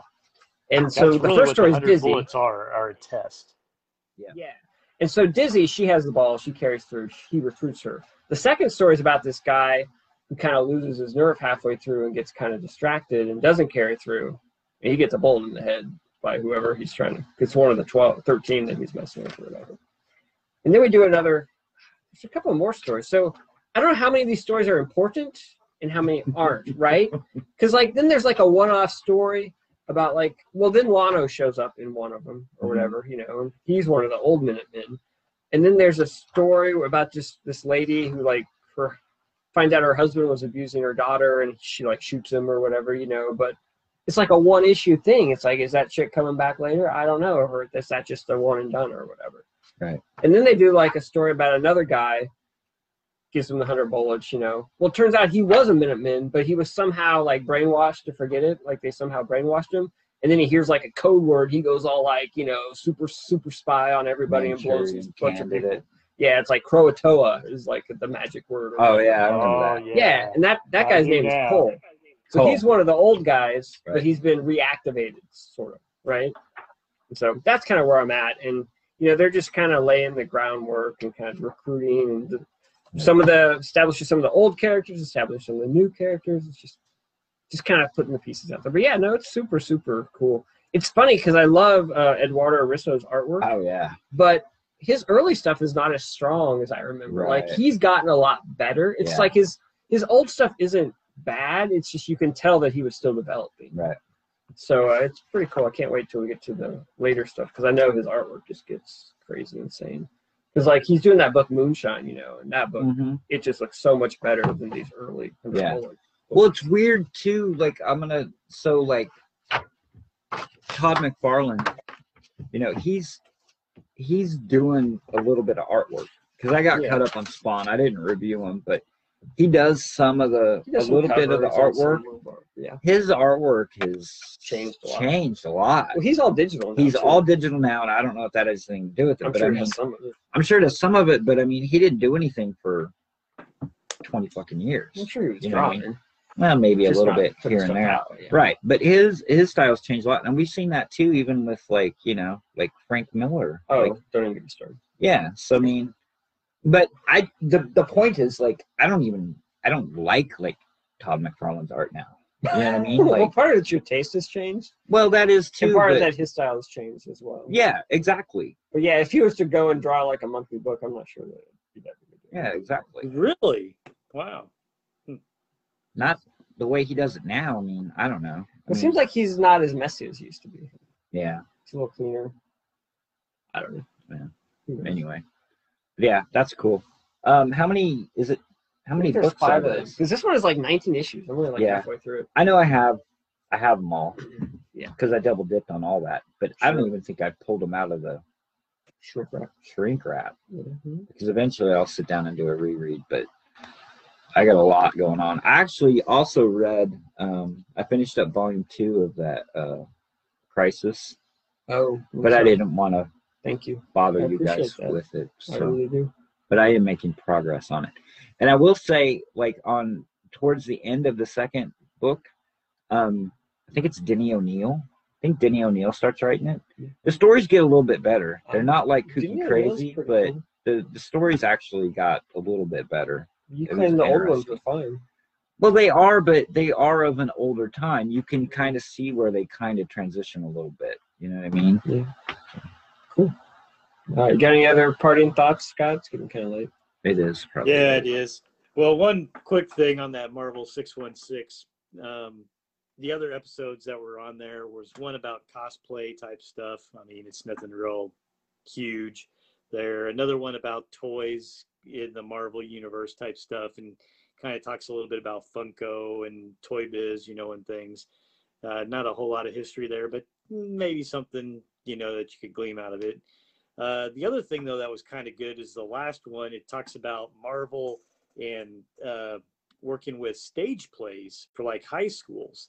And that's kind of, I mean, you might like it a little bit there, Drew, just because of the fact of Emma, you know, and things. But the fact that Marvel actually has, you know, some stage play type things, screenplays already preset for high schools for them to do their type of, you know, these plays and things. And one was that they demo like 2 of them, like a Squirrel Girl and Miss Marvel, you know, type things, because of the fact that they're both, you know, younger female character type stuff that they've converted over to these plays, you know, and things. And it focuses on this one high school and some of the kids that go there, and the fact that it is a little bit more of a, what would you say, harder, you know, people that are probably raised in harder living conditions, you know, and things of this nature, and how that expression, you know, can help them, you know, with either some confidence issues that they have or whatever else type stuff. So it's more of a feel good type of story. But